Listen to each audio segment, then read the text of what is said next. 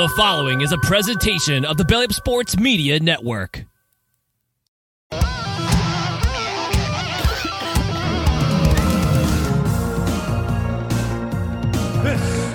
is the main event. Bonus! That's good. Yeah. Throw me a freaking bonus here. This is your main event, Mark's Bonus Podcast. I am your first host, lifelong wrestling fan, former radio guy, cat dad, and I last longer than a WCW 2000 match. I am Troy. And with me as always is the main event collector and figure hunting warrior. He's the WCW watcher of classic wrestling and the Buff Bagwell to my Shane Douglas. It's Greg. What's up, Greg? Could have picked anybody else. Hey, that was the duo on the show, man. Well, one of the two duos, I guess. The duo shows in the main event. Oh, you're talking about. Oh God, yeah, right. You know, I was personally disappointed that we didn't get that Scott, whatever the hell, that was Arquette's co-star from Ready to Rumble. He didn't make a special appearance. Scott Kahn. It's the son of James Kahn. Do you not know that? I knew he was somebody famous's son, but what a fail. Yeah, I was like, I know he's one of the the son most of legendary actors ever. But didn't he pass away last year? Yeah. Yeah, it's like, not to make light of it, but it's like you think of all the some people from Elf, that movie Elf, that passed away, and it's like I would not have picked James Caan going before Papa Elf. What there. you say? Okay.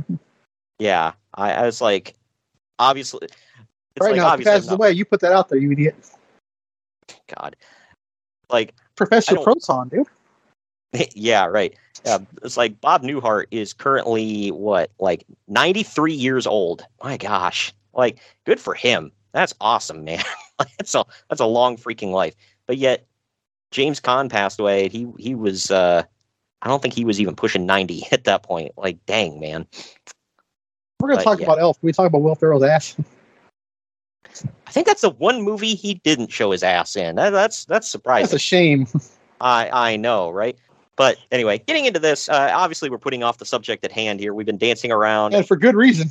Yeah, it's the very first ever Thunder that we've covered on this show.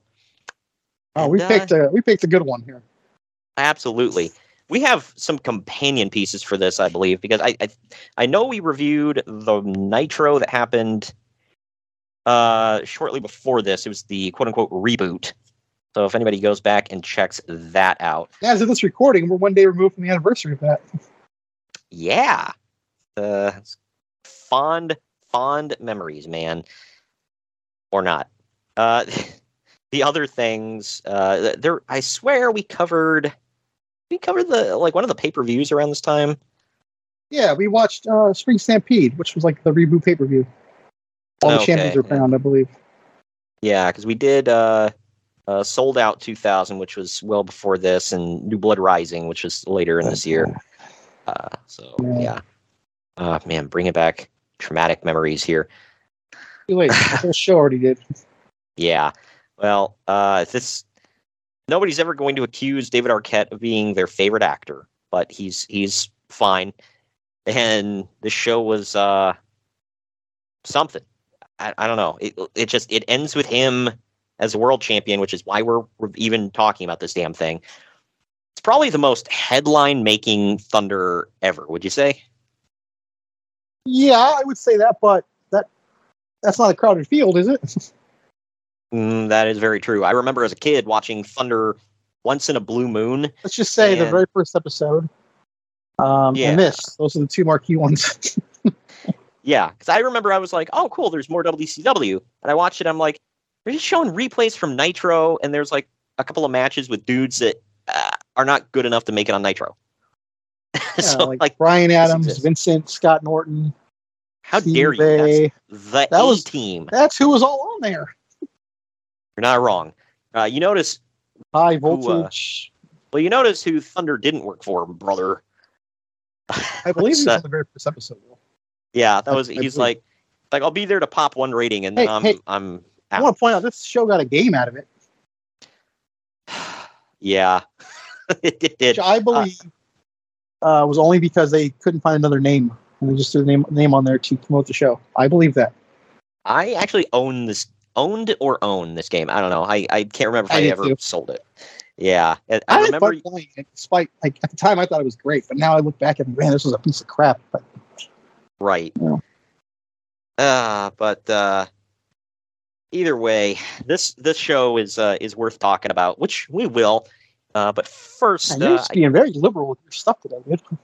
Hey, good and bad things are worth talking about. Okay, like I didn't, that's like when somebody says, "Oh, it's historic." Doesn't mean it was good. I mean, World War II was historic. Holy shit! I'm just saying. All right, oh, man. I mean, there's a lot of history museums out there not dedicated to good things. All right, but it just popped up on my memories yesterday or day before yesterday that we were at that New Orleans one. Yeah, the Museum of Death. Yeah. No. It was a World War museum, World War II, I think it was. Oh yeah. I remember that. I almost forgot about that. That museum actually was awesome. Like, I don't think we planned on going there. There was a freaking biplane hanging from the roof, which looked kind of cool, but like, I don't know. It just feels dangerous to me. But it probably wasn't. It probably was. It was probably gutted. So.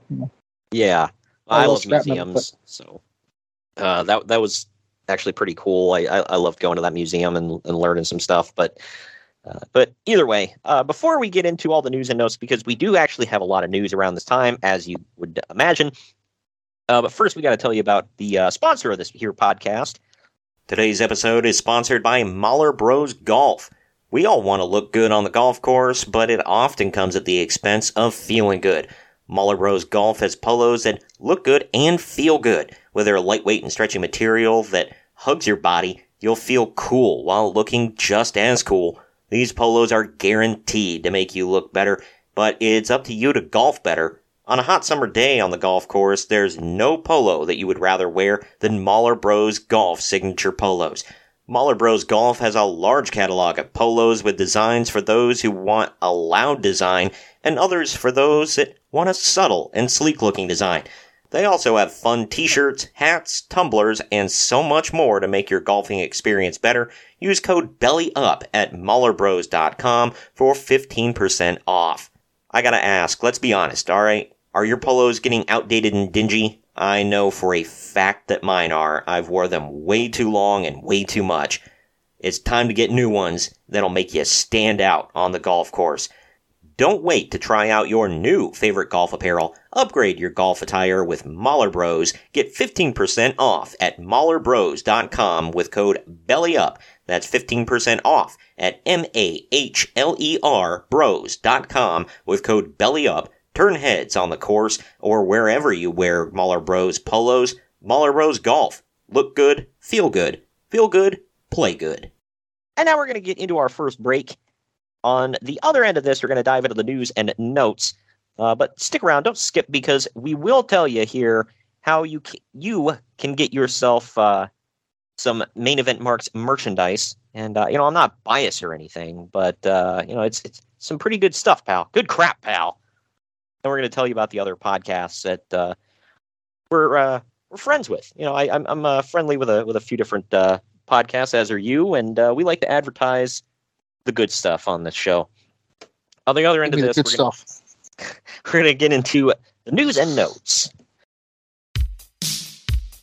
Follow the Main Event Marks at Facebook.com/Main Event Marks Pod, on Twitter at Main Event _Marks, and on Instagram at Main Event _Marks and at Main Event Collector. Get ready to rumble in your new Main Event Marks merchandise. We've got t-shirts, hoodies, masks, hats, stickers, pins, and much more on our Redbubble store. That's maineventmarks.redbubble.com. You can also pick up some awesome clothing items with the latest updated show graphics on our Bonfire store. That's bonfire.com/store/main event marks. Support your favorite retro wrestling podcast and pick up some cool swag on our Bonfire and Redbubble stores. That's maineventmarks.redbubble.com and bonfire.com/store/main event marks. Hey, it's Kaylee Cuoco for Priceline. Ready to go to your happy place for a happy price? Well, why didn't you say so? Just download the Priceline app right now and save up to 60% on hotels. So whether it's Cousin Kevin's Kazoo Concert in Kansas City, go Kevin, or Becky's Bachelorette Bash in Bermuda, you never have to miss a trip ever again. So download the Priceline app today. Your savings are waiting. Go to your happy place for a happy price. Go to your happy price, Priceline. By God, somebody's interrupting the main event marks. Sit down, JR. It's just me, Kyle Sullivan, a.k.a. Shaggy Von Doom, your host of Here in Puckburg on the Hockey Podcast Network. I know, a hockey show on the main event marks. Who would have thought? This is an invasion angle. Somewhere between the Nexus and when WCW tried to invade WWE, somewhere in there. But I'm over here just telling you that one half of your tag team champions over here, Greg, he told his story of his love for the game of hockey over on my show. And if you'd like to hear that story, all you have to do is search Here in Puckburg wherever you get your podcast or on YouTube. In the meantime, Shagamania's got to go run wild on some other hockey show. So, just remember, quote the Raven, nevermore, take your vitamins, say your prayers, and oh yeah!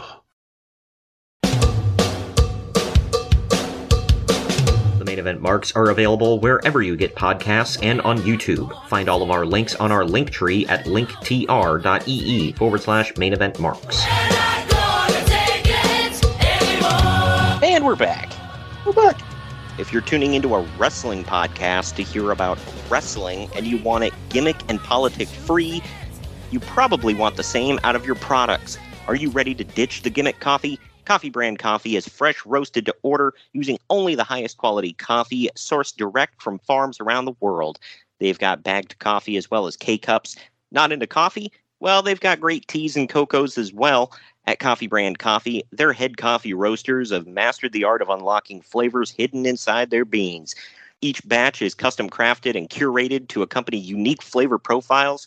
Click on the link in the podcast description or go to coffeebrandcoffee.com and use our special promo code MAINEVENT, all one word, at checkout to get 5% off your order. That's coffeebrandcoffee.com and use the promo code MAINEVENT to save 5% at checkout.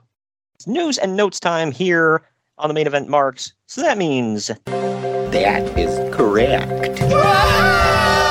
Shut the fuck up, Dave! Everything that guy just says is bullshit. There you go. Holy crap. Getting into the news and notes here. This first story, I feel like the last few shows we've talked stuff about TV deals going through. Well, this one is This is a heavy era, yeah. Yeah, this one is, setting up for something that, this is not really going to go anywhere as far as the USA Network at this time. Obviously, we don't know the court proceedings and what happened outside of it, but... Well, actually, I know all about it. Yeah, actually, I graduated from a highly respected college that shut down as soon as they gave me my degree. Anyway. Well, considering where he lives, it would be Stanford, and... Yeah, no. Yeah. WWF's new TV deal announcement has been delayed because the USA Network has filed a lawsuit against WWF, Viacom, and CBS by the terms of their current agreement. Wow. Yeah. Gonna... USA. Yeah, it's going to go well. That's a bold strategy, Cotton. Let's see if it pays off for him. Spoiler! It doesn't. Right. By the terms of their current agreement, USA has the right to match any offer that WWF gets from another network, which would allow them to keep WWF for another 5 years. Last week, or USA... lose it for 5 years. Exactly. Last week, USA announced that it had plans to match the offer that CBS Viacom is making, but here's the catch. USA's right to match the offer only applies to the 4 wrestling shows, Raw, Heat, Superstars, and Livewire. The CBS Viacom offer What a lineup. Yeah, right. You got one and the others. But the CBS Viacom offer is for all of that, plus several other things, such as XFL broadcasting rights, and what rights those are. A 500. Those are like last rights, I think. Yeah, you ain't kidding. A $500,000 movie development fund, a 1-hour weekly drama series on UPN. So that's Where's tough all this enough. happening at? Because none of this happens. Well, the UPN thing, I mean, we get Tough Enough. So, Do we? On what's UPN? up? Oh, no, She was on that's right. It MTV. was on MTV. That's right. That you're right on that one. So, That is correct. Yes. but anyway, but a publishing joint venture with Simon and Schuster, which Viacom owns, radio specials, hosting theme park events, and equity investment in WWF stock, and more. The Simon and Schuster book deal probably happened. I think that might have been Mick Foley. Yeah. The radio specials, no freaking clue. Hosting theme park events, I don't think that happened. The investment in WWF stock, sure, I'm sure they did. So basically, the CBS Viacom offer is for a lot more money, with which USA doesn't want to match because they don't want all of those other things. USA's lawsuit says, quote, by tying the right of first refusal with respect to the television series to the rights to different properties that Viacom and CBS wish to exploit, the offer represents a transparent and unlawful attempt by WWF, Viacom, and CBS to frustrate USA's contractual rights. End quote. Sounds like USA was just being about it. Yeah. Well, we don't want you to go. We want you to stay here with what we want, our terms. Right. Was USA owned by NBC Universal at this point? I don't think so, not at this point. I remember it being a big thing in 2003, 4. I only remember because Conan O'Brien had a whole bunch of sketches on it. Oh, okay. Yeah, because I was going to say, if they're framing this as USA Network versus Viacom CBS or CBS Viacom, whatever. It's like, if that was later on, then it would be NBC Universal versus CBS Viacom. But who might stand a better chance to kick their ass? Yeah, right. But USA has been publicly preparing itself to lose WWF, and even when they do, they will still remain the top-rated cable network. But it's thought that USA may just be filing this lawsuit in order to throw a wrench into the CBS Viacom deal. Time is ticking because Yeah, right. Time is ticking because the fall season TV advertising sales will be starting soon, and WWF and CBS Viacom need to get this deal finalized so that they can start selling ad space. By stalling the deal at this last minute, USA might be angling for a big cash settlement to make the lawsuit go away. Either way, it doesn't sound like USA is particularly thrilled about losing WWF. No, they were. They're not too particular at keeping them either. Apparently, they want to keep them on their own terms. Yeah, right. We don't pay you more. We preempt Raw 3 times a year. I can think of 2. Yeah, I couldn't remember how many times they preempted it for the tennis stuff throughout the year, and then obviously once for the dog show. But yeah, and they do all that crap. They don't advertise them very much. They keep them at the same money. Like, how is this an offer? Like, you're basically coming to the table, telling them, we're not going to give you what you're requesting. And then they're like, okay, well, we're going to go over here for more. And they're like, no, you can't do that. I'm pretty sure they can. And they did. It's like a kid that has a toy they don't want anymore. Mom tries to donate it. No, you can't do that. I don't want it, but I don't want someone else to have it. Yeah, right. Well, I remember, I actually have this album. WWF The Music Volume 4 recently passed 1 million sales, thus certifying it platinum. What songs were on that album? I remember the Rock's theme song was on there. Mark Henry's Sexual Chocolate song, D'Lo Brown. I want to say Edge's theme song might have been on there. Triple H, My Time, that was the one. I forgot that was on there. But yeah, it was a pretty decent album. I had the third one on cassette tape. Kids, go Google it. Go Google it, kids. I know I've literally seen videos where a parent will hand their kid a cassette tape, and the kid's like, "The hell is this? What do you do with it?" And they're like holding it up to their ear, thinking it's just going to start playing. Like you just wrote down like string theory to almost solve it. Yeah, right. What the hell is this? Yeah, I couldn't believe they're like holding it up to their ears. I'm like, wait, there's not a speaker on it. What do you think it's going to do? It's all plastic. Well, if the parent gives us something and says there's music on here, what are you gonna think? Yeah, I mean, I guess I have a completely different thought pattern to it because, yeah, these kids never grew up with anything even close to this. So no, their music is hitting play on the iPhone or something. Yeah, pull it up on your phone, pull it up on YouTube, whatever. You just tap the screen and boom. We have a video up on our YouTube about physical media being dead. Go listen to it. Yeah, right. It's very true. But yeah, I had the second and third one on tape, and then I had the fourth one was the first one I got on the CD. And then after that, it started going to online MP3s you could download. So I stopped buying them at that point. But Gangrel is out of action for at least a month due to a separated shoulder. I don't know what the hell he was even doing around this time. Was the Brood still a thing? Yeah, he might have been with the Hardys, I think. Yeah, well, yeah, because this was right after WrestleMania 2000. Okay, no, I'm thinking of 15 with the Hell in a Cell. Yeah. So I don't know what the hell he was doing at this point, other than what you said. Yeah, hanging with the Hardys. I don't even know if they were at that point. I think they're already gone with Terry. So. Yeah. Oh, for the Terry Invitational Tournament. Yeah, bro. The initials, bro. Oh, it's like boobs. That may have been one of his very last things, if you think about it, because it ended at No Mercy 99. I think Halloween Havoc 99, the same year, was his first show at WCW. Drop tit right before you head out the door. Nice. Like a boss, man. That's him dropping a grenade. Yeah, right. For people that don't know, we're talking about Vince Russo, obviously, who's heavy on the show. So, yay. Oh. Well, we're getting on the show in quite a few ways. Yeah, unfortunately. Well, we're heading into one of your favorite parts of the podcast, so I'll hit the intro. This week in ECW.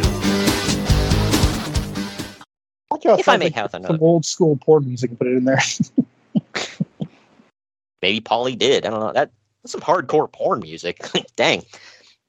But which we're going to be talking about that later in the news. Oh, Not yeah. music, but hell yeah, man.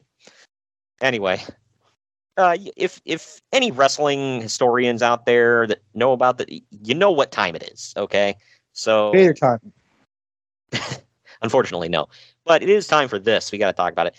The situation with Mike Awesome and the ECW title took a bunch of crazy twists and turns that ended with WCW wrestler facing a WWF wrestler for the ECW title in an ECW ring.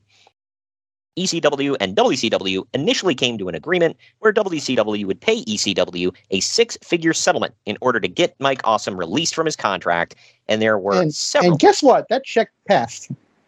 Yeah, right. That kept the lights on for another few months. But there were several stipulations WCW had to follow in order for Awesome to appear on Nitro. Well, I'm sure those stipulations were set by Paul's Jewish father lawyer. By me, sir. But the stipulations were such as Mike Awesome not bringing the ECW title with him onto TV. Oh, but he wore a fanny pack, though. Yeah, right. That was a choice. And things that he would do and say, and what the announcers would do and say. But according to ECW, 2 of the stipulations were violated. When Awesome appeared, the WCW announcers were supposed to say that he is the ECW champion and that he had a title defense scheduled that would air that Friday night on TNN. They mentioned that he was the ECW champion, but they never plugged the TNN show. There were exact scripts for what the announcers were supposed to say. In fact, it appeared that Scott Hudson began reading from the script as he was supposed to, but never got to that part where he was going to plug the TNN show. Word is... before you go on, how do we know it wasn't TNT that said, hey, do not plug a show on another network? Yeah, well, that's... why would they allow that? I don't know. But I guess it was part of the legal settlement with... it was with Turner, who owns TNN or TNT, whatever. Maybe someone didn't get the word. Yeah, you're not promoting that crap on my show. Well, apparently he was cut off midway through by Tony Schiavone, and thus never got to the part where they plugged the TNN show. Word is that it was a purposeful call by someone in WCW, with those in the company saying that there was simply no way that WCW was ever going to plug ECW's show on the air. And you know what? They shouldn't. I agree. However, playing devil's advocate, if that was part of the court settlement, there's not really a way around it other than, well, we're just not going to do it, and then we owe you more money or whatever. I don't know. But either way, especially not during the first show of the new Bischoff-Russo era, which, yeah, for people that don't remember, Mike Awesome debuted on the quote-unquote reboot episode. The other stipulation is that Awesome wasn't supposed to cut a promo, which he did. All of this led to more legal threats the next day, which resulted in Awesome being pulled from the Thunder tapings. Why was he supposed to cut a promo? How can you legally stipulate that? Look, he can appear, he can get physical, but he can't speak. Is that what happened with Jay White this past week? Dude, all this is just that happened with him. He just appeared, beat up somebody, and that was it. They tried to interview him, he didn't interview it, he just walked out. Yeah. But anyway, keeping on with the story, though, as for Mike Awesome dropping the ECW title, Paul Heyman came up with the idea of bringing in Taz as a surprise opponent to win the belt. Heyman called Vince McMahon, who accepted the proposal that Heyman laid out, which was for Taz to win the ECW title from Awesome and then drop it a week later at another ECW show to Tommy Dreamer. Heyman even pitched the idea for Perry Saturn to do a run-in during the Taz Dreamer match so that Taz, a WWF guy, wouldn't have to lose clean to an ECW guy. And Heyman even offered to let WWF use the footage on TV to help further the Taz Saturn angle that they're doing. Let them use it? You mean please use it? Right. But I do not remember that angle. I remember. But which part? The Saturn part? That never happened. Taz. I don't think that ever happened. Yeah, because they're saying it like there's an ongoing feud between Taz and Saturn in WWF. I don't remember that specifically. Yeah, must not have been a big deal. Anyway, no word if that's going to happen, but reportedly WWF has no issue with Taz losing clean to anybody in ECW. Anybody, huh? Oh, that's telling. Well, first of all, it's like, be careful with your words there, because if you say, well, anybody, I mean, that opens some doors. You know, the Blue Meanie was under contract there. Yeah, right. No, he'll lose to Jason. How about that? And get hives. Exactly. Hey, man, you may have lost your title, but you got hives. Good for you. I never understood why he had to be Taz. I mean, he had like a plethora of guys under contract there, obviously. Right. I realize he's like the because big it's bad a WWE guy. but... So it's a WWE guy, so it's like it only helps him. Right. Well, I've got a couple more things about that here. I've always laughed though that he trusted the WWE guy to go in there and win the title than more than the WCW guy at the time to go in there. Like, yep. But they have too much respect for Vince McMahon, not enough for Bischoff, which it's a rhetorical question, but you know, wow. Yeah, right. Well, anyway, the Mike Awesome Taz match was nothing as a match, but the backstory is about as crazy as it gets. Awesome showed up to the arena with WCW head of security Doug Dillinger, and nobody f***ed with Doug Dillinger. It looks like you could take a couple of tall boys and a pack of smokes behind the arena before. Yeah, right. And he never went to the ECW locker room due to concerns that he almost certainly would not be welcomed kindly. Yeah? I mean, was New Jack still there? Because he'd probably accuse him of calling him the N-word just so he could stab him. Good Lord. When Awesome came out, he got a massive "You sold out" chant. I like that. Whenever it's like, oh, you want to feed your family and leave this crap hole of a company? Well, you sold out. Right. Okay. Sure. Don't worry. It's not like he's going to go on to do some big stuff. Or, no pun intended.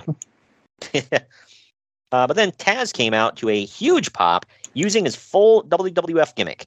His WWF music, 2 Z's in his name, and the WWF version of his nickname, etc.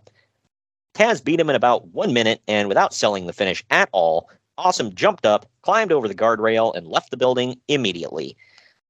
Well, how Austin Aries of him.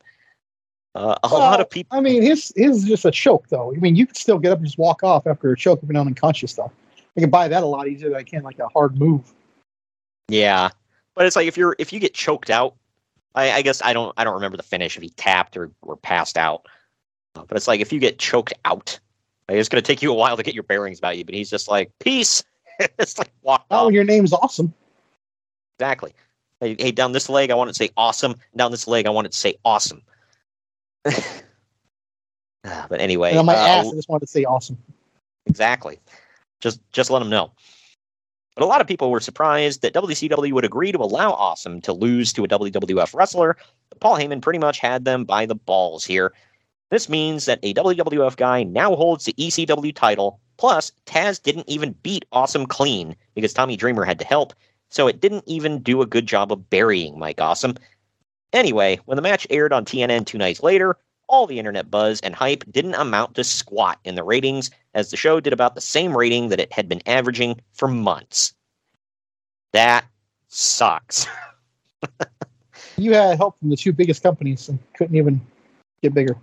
Yeah, so people are literally sending you the message, I don't care what you put on your show, I'm not watching. So even if you put A1 sauce on a pile of dog crap, it's not going to make it. Okay, got it. Yeah, I guess so. Well, and now it gets into I have a sore point here, but the same night man, because we were at such high ones here. Okay, I'm sorry. Right. Well, I didn't get the memo. Well, this is a sore point for just wrestling fans in general, I think, and it's caused some arguments between old Connie and Bruce Pritchard. But the same night that match happened, Taz was on the pre-taped SmackDown show getting beat by Crash Holly. Then he jobbed out. He jobbed to Eddie. Crash Holly? He beat Taz the same way he's winning a title. The guy's the exact same size, though. Okay, it's a fair fight. Oh my God. Then he jobbed to Eddie Guerrero on multiple house shows in New York. Freaking thing wrong with that.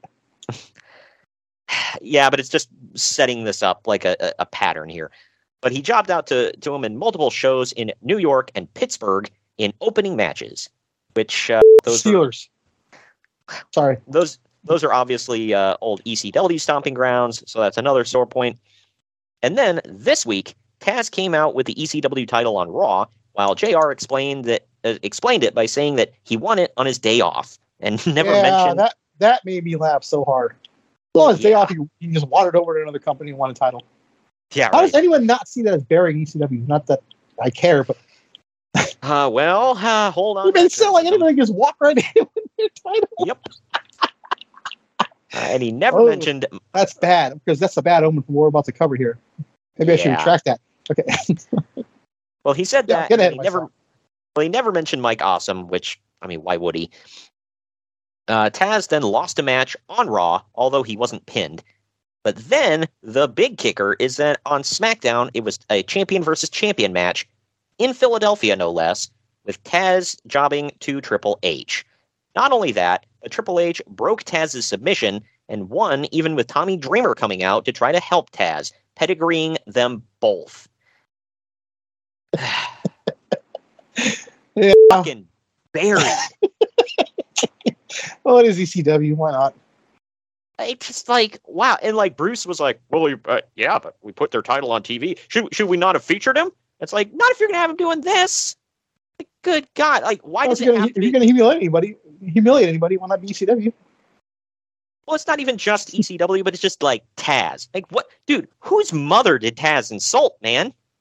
Like, God. I was just listening to, I think it was Angle's podcast, and he said that Taz had like a huge issue. Like, just never wanted to go along with anything. He was a pain in the ass when he got to WWE. So I don't know if it's true or not. Really? That's what he said. Something like that. I'm only paraphrasing, but.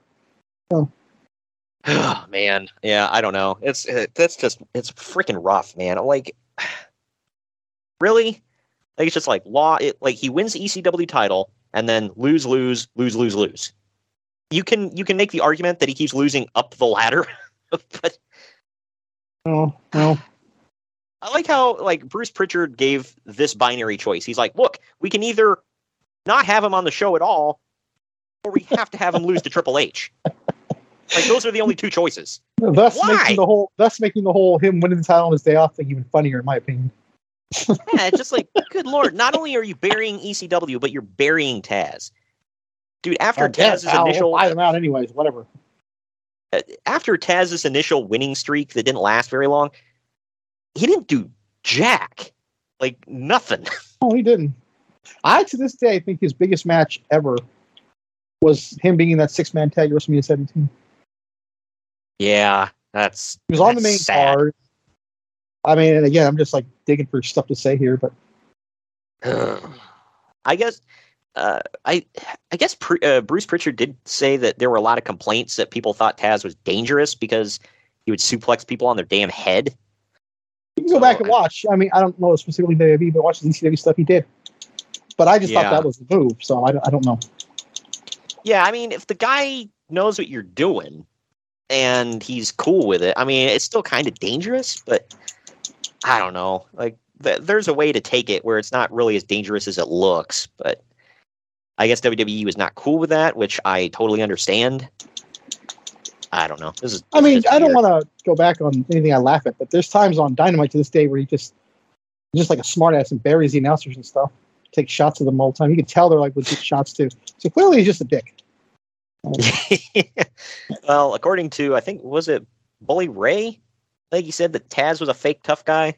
Or it was either him or Rob Van Dam. I think it was Rob Van Dam. He said Taz was a fake tough guy. Yeah, Bully ain't gonna just fellow New Yorker. Yeah.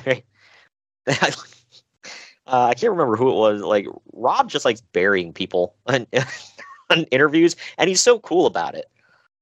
Like, he buried, I think it was that same damn shoot interview. He buried Mr. Anderson, where he's, the exact quote was like, he like made himself all puffed up, and he's like, oh, he walks around like, oh, I'm a big bad motherfucker. Like, really? Does Mr. Anderson walk around like that? Because if so, that's hilarious. He doesn't seem like the type, but all right. Either way, to wrap this While up, chewing gum. Oh, of course. But Taz will eventually drop the belt, and it will probably never be acknowledged on WWF TV. It was not. And Dreamer is not expected to ever return to the WWF to get revenge on Triple H, so pretty much nobody from ECW came out ahead here. Nope. ECW. I mean, what's ever going to be ahead in ECW? The only person from ECW, well, okay, I can think of 3 people collectively from ECW that struck it big in WWE, and it's RVD and the Dudleys. So one of them already happened, mind you. Right. I guess if you want to count Paul Heyman himself, but yeah. The rest of the ECW faithfuls just nothing. But either way. It's expected that Tommy Dreamer, speaking of him, will win the ECW title only because he's the most loyal guy that Paul Heyman has, and he can trust him to not screw over the company and jump ship like Mike Awesome did. Uncle Dave says... Well, yeah, I mean, he does win it eventually, but it's going to be a while. So he loses it from Taz. He does, but he loses it like 5 minutes later. Yeah, so I guess... so technically Dave's not wrong, but sort of. I don't know. But Uncle Dave does say that this reminds him of the last years of AWA, when all of the champions kept getting swooped up by WWF, and eventually they put the title on Larry Zbyszko, who nobody bought as a world champion, simply because he was Vern Gagne's son-in-law, and he trusted him not to leave. So he liked the son-in-law more than his own son. Okay. Dude, like, even you couldn't shine up that own... Even you couldn't, like, put enough lipstick on that pig. Like, nobody cared about Greg. Like, not what? Yeah, well, I've heard that a time or two. Man, it's freaking Vern was like a megastar of his time. Everybody loved him. He was like the celebrity of that area. His son, like, oh yeah, you're Vern's son, aren't you? let me hit you with one. Who did more, him or Eric Watts? I'd have to say Eric Watts by default. Well, when you're in Techno Team 2000, you've already won life. Oh, well, of course. And his name was Troy. So nobody cares about Troy. How dare you? He once put Arn Anderson in an STF in a gas station, okay? That alone. I thought we were talking wrestling, not the whitest thing I could think of. Okay, sorry. Yeah, well, obviously Arn spilled his tall boy when it happened, but and you bring my point home. Thank you. And when Eric Watts pulled into said gas station to make the attack, he was blaring "Slow Ride" by Foghat. Well, who wouldn't be? Exactly. Speaking of the South, though, getting into WCW Spring Stampede, which, by the way, I double-checked. We did not review this Spring Stampede. Are you sure? I swear to God, I watched it. Well, you might have watched it. We did not review it on this Oh, you know what? You know what? No, I did watch it because we were doing that Russo thing. Yeah, okay. Okay, I did watch it, though. Okay, for that. Right. Well, Spring Stampede, the first pay-per-view under the Bischoff-Russo regime, sounds like a fever dream, is in the books, and it wasn't bad. In fact, it was probably the best WCW pay-per-view in about a year, but that's still not saying much. My dog had his best bowel movement yesterday. Yeah, right. I finally cleared myself out. Since they're still in the reboot phase, the show featured a ton of angles to make sure that the New Blood group got over his heels, with the heels winning every vacated title. The matches were mostly bad, and there were tons of screw job finishes. No! And this, ladies and gentlemen, is what Uncle Dave says is their best pay-per-view in about a year. So keep that in mind. In a year? Probably. Yeah, that's can't think of anything on top of my head. But since they're starting fresh, Uncle Dave is willing to excuse that for now, since they're trying to build brand new storylines, and it's kind of necessary. A lot of it felt like a second-rate WWF imitation, however. There was a ton of swearing. I wonder why. Yeah, right. That went back into Eric Bischoff's, well, you can be the same, different, or what was the third one? Be the same, different, or you remember? I don't know what the hell you're talking about, honestly. But because he was talking about with Nitro when he went into it, he's like, well, you can be the same as the competition, which means, you know, if they're already doing it, it means you're going to lose, or you can do the same exact thing better, or you can be worse, which is probably what it's going to end up being, and WCW was for years, or you can be, I think he said different.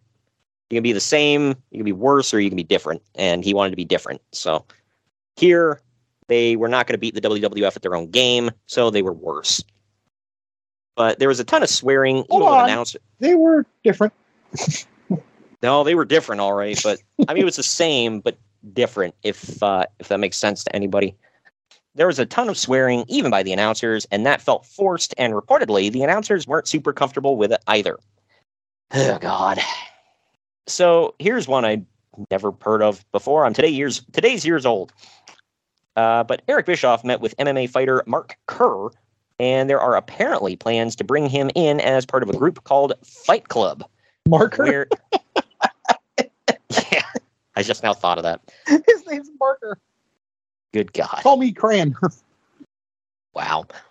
But they want to start a group called Fight Club, which they also plan to include Mark Coleman, Don Fry, Tank Abbott, and for some reason, Rick Steiner. Right. Other than Rick Steiner, that's a badass group. Yeah. Can any of them talk? I know. Don Fry, I've heard him a couple times. Yeah. Okay. I didn't know if he could cut a promo. I know he's big in Japan, or was big in Japan. Mark Coleman, I don't freaking know. Mark Kerr, I don't know. I don't know how that is. I heard the name. I know he's he did MMA years ago. I just can't think off the top of my head. But Tank Abbott, no, he could not cut a promo. I mean, he could talk, but he sucked at it. Rick Steiner, I don't freaking. I'm like, why? That's one of these things is not like the others. You know what I was about to say? Go Blue. Sorry. Oh, well, screw you. Something better than that. Ready to Rumble did a $2.68 million in its second week, which is a 53% drop from last weekend. I am not ashamed to say I watched this on opening day or opening weekend. Good God. And after its first 10 days, it's at around $9 million total and sitting at number 10. Stating the obvious, that's not good. It finishes up as a huge financial flop and only makes back about half of its budget. Man, how are you going to pay for Khan? He's got a lot. He already did. Yeah. Man, this is if anybody's seen Ready to Rumble, I'm sorry. You can share in our pain. That movie was not good. It's so Not bad good. that it's good, though. Bad. As a kid, I was like, oh, cool, there were wrestlers in the movie, whatever. And I like Oliver Platt. So, I don't know, it gave me something. I will rule you. You ready to get into some indie mud show BS? Cover AEW now? Oh, for God's sake. No, much, much, much worse.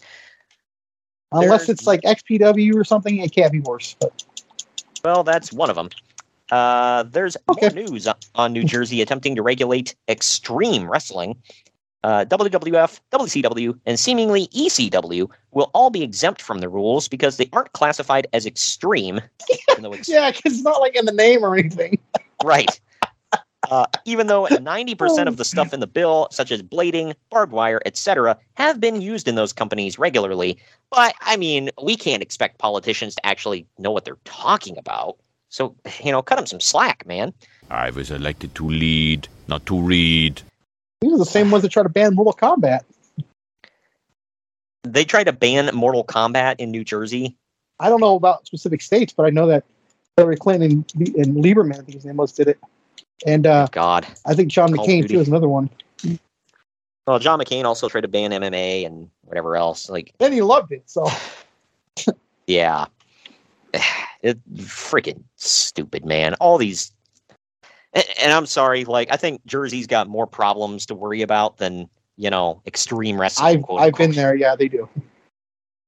A lot of this stems from indie company Jersey All Pro Wrestling, which runs death matches regularly. So there you go.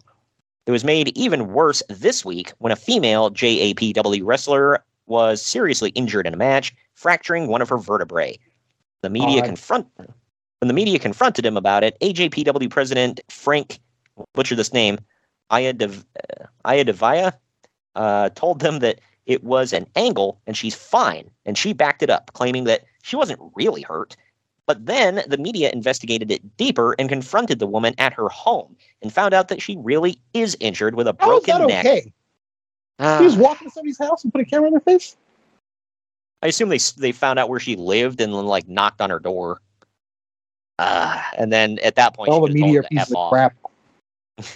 At that point, if they knock on your door and you tell them to F off, I mean, there's nothing they can really do about it other than F off. But yeah, I always hated, when I was a reporter, I didn't do it over stuff like this. But when there was storm damage, I went around to a neighborhood and was like, hey, I see that, you got an effed up yard. You want to talk about it on, into a microphone?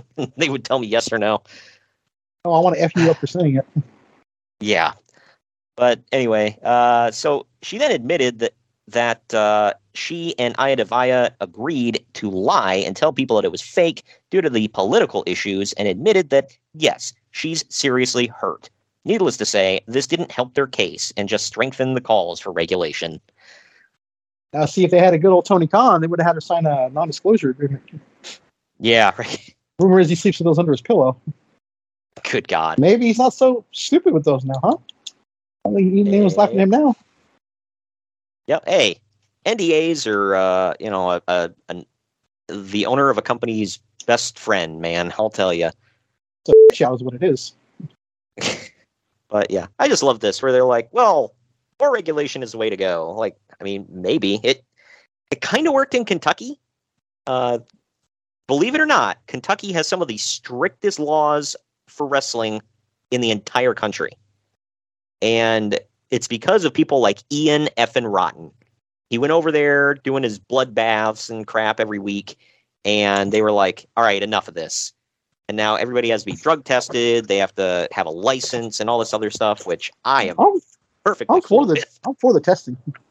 Yeah, right. Don't be bleeding around, other people when you may or may not have something swimming around in your veins.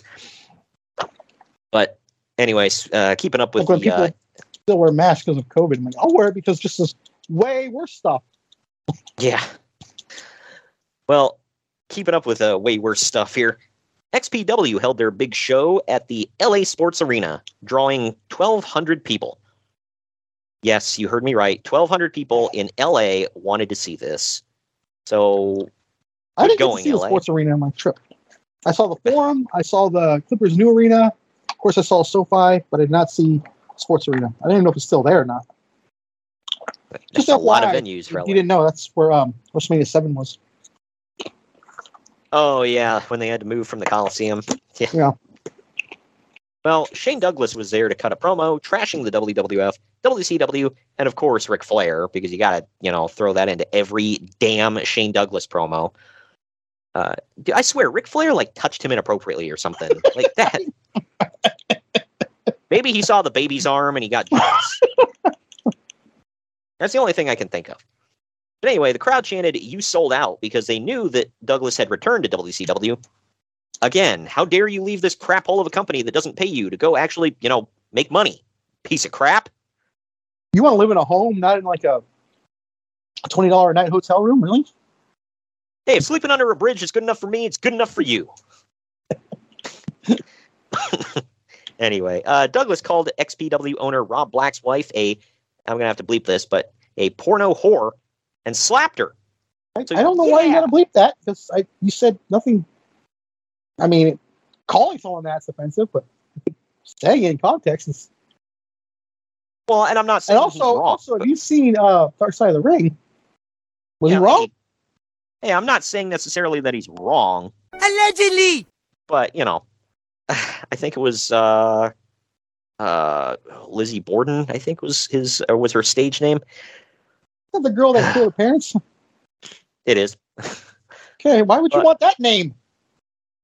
Well, because porn, bro. God. I don't know. That's right there with Cactus Jack Manson. Right. But then he apparently slapped her because, man-on-woman violence. And this led to an angle with Sabu making a surprise appearance, turning the main event into a three-way with Sabu, Douglas, and Chris Candido. Whew, man, that's that'll bring the roof down. Shut up and take my money. Threw the babies in the air, man, and just... Those guys never drew a dime. Oh, they didn't. I don't know if you play that ironically, because it's actually spot on. Yeah. And I'm not trying to crap on anybody, okay? But did anybody really go to see one of those three ever? They're on the marquee. I got to go. My favorite story about Chris Candido, speaking of drawing dimes, was when he was the NWA champion. He met Lou Thez in an airport bathroom or something like that, and he was like, "I hope they weren't peeing together when he did this, because that would be weird." But he went up to Lou Thez and was like, "Oh my God, Mr. Thez, nice to meet you. My name's Chris Candido. I'm the NWA champion and whatever." And he's like, "You got any advice for me?" And Thez was like, "Yeah, kid, just make sure you get your cut of the house up front." And Chris said Chris said he walked away and laughed because he's like, "If I was paid on my cut of the house, that'd be a pay cut for me." Wow, good Lord. Yeah. Well, because back in the day, that's how you paid the champ. Was he got a percentage of the house? That went out the door after the territory days. So, but one more from, I guess technically we've got two more from indie mud shows, but this first one is especially. The other one is just because it's dying. Sabu was scheduled to work on Insane Clown Posse's upcoming JCW tour as the headlining star. What a headliner it is, man. But Paul Heyman successfully blocked it via legal threats. Now, it's pretty bad when Paul Heyman's like, "I don't want you appearing on that trash. Come back to ECW." Didn't he also talk crap about XPW too, say it was bad? Yeah, well, Sabu did work XPW's recent show, despite Heyman's legal threats. And the way that they're trying to get around it is by saying that Sabu did the show for free, and he wasn't paid. Basically, XPW, because if he's getting paid, it means he worked there. But if he just showed up there for free and did it, then it's like, oh well, it's just for fun, whatever. So I guess that's the caveat: is you have to be paid for a job. I don't know. But basically, XPW is calling Heyman's bluff on this one, considering Heyman was struggling to keep ECW afloat at this point, and XPW was funded by massive amounts of porn money. I'm not joking. This was probably I've seen Dark Side of the Ring. I'm not joking. I've seen it. Yep. But this is true. This was probably a safe bet that Heyman wasn't going to waste resources by suing them. Probably the same reason WCW didn't hesitate to steal Mike Awesome despite a valid contract. Didn't Paul even bring in what's that famous one for the Dudley Boys? That one. For the what? Paul even bring in a porn star. Oh, Jenna Jameson? Yeah. Yeah, she was there for like a show, I think. But either way, ECW was just powerless against people with more money, which was pretty much everybody. Oh, man. Yeah, I mean, what the hell does XPW care? It's not like I'm sure the local APW that was here in Hayward at the point. Yeah. I made more than him. By the way, to the first part of the story, JCW, for anybody that doesn't know, stands for Juggalo Champion Shit Wrestling. That's not an insult. When I first heard someone say that, I thought they were insulting it. Yep. But no, just throw that name on there like that. Yep. It was ICP's humor of, haha, poop. So there you go. I think the funniest thing I've ever heard from that was when you told me, when it was the two guys who no one knew. I want them to say, tonight's Who the Hell Are These Guys match? Yeah. They literally announced it. That's an accurate announcement that I believe should be on nearly every show. But, whatever. But there's more Hart family drama as Stampede Wrestling announced that they would be running an 85th birthday show for Stu Hart in conjunction with the WWF. The next day, Stu Hart said that he would not be attending. Bruce and Ross Hart, who run Stampede, originally wanted to do an Owen Hart tribute show since we're approaching 1 year since his death, but sort of masked it as a Stu Hart celebration show since his birthday is also in May. Bruce contacted Vince McMahon and Jim Ross asking to use some wrestlers, and it was approved by the WWF, who were apparently under the impression that it was only a Stu Hart show. The show comes on a day off for WWF stars, so pretty much all the Canadian wrestlers, like Chris Jericho, Chris Benoit, Edge, Christian, Test, Val Venus, etc., all signed up to go work the show for free, believing that everyone was on the same page and that it was all good. But the day after it was announced, Stu Hart said that he would not be attending, feeling that it was in poor taste. In a Calgary Sun newspaper article, Bret Hart was quoted saying that Stu was unaware of the show, that it had even been planned in his honor. Martha Hart, who is Owen Hart's widow, was quoted saying that WWF is just trying to score PR points, and she wouldn't be involved either. When all of this came to light, many of the WWF wrestlers wanted to pull out. Benoit, in particular, said that he was misled about what the show would be, and he doesn't want to go anymore. But Vince McMahon won't let them back out, saying that unless the show is canceled, they're already advertised and have to go. Well, they all got out of it because the show ends up not happening. Confused as hell what happened there. Yeah, basically, two of the Hart brothers decided, we're going to kind of end around an Owen tribute show, but not tell anybody until they get there, and we're going to say it's for our dad. And we're going to pull in a bunch of WWF talent to, make it happen, and maybe draw a house.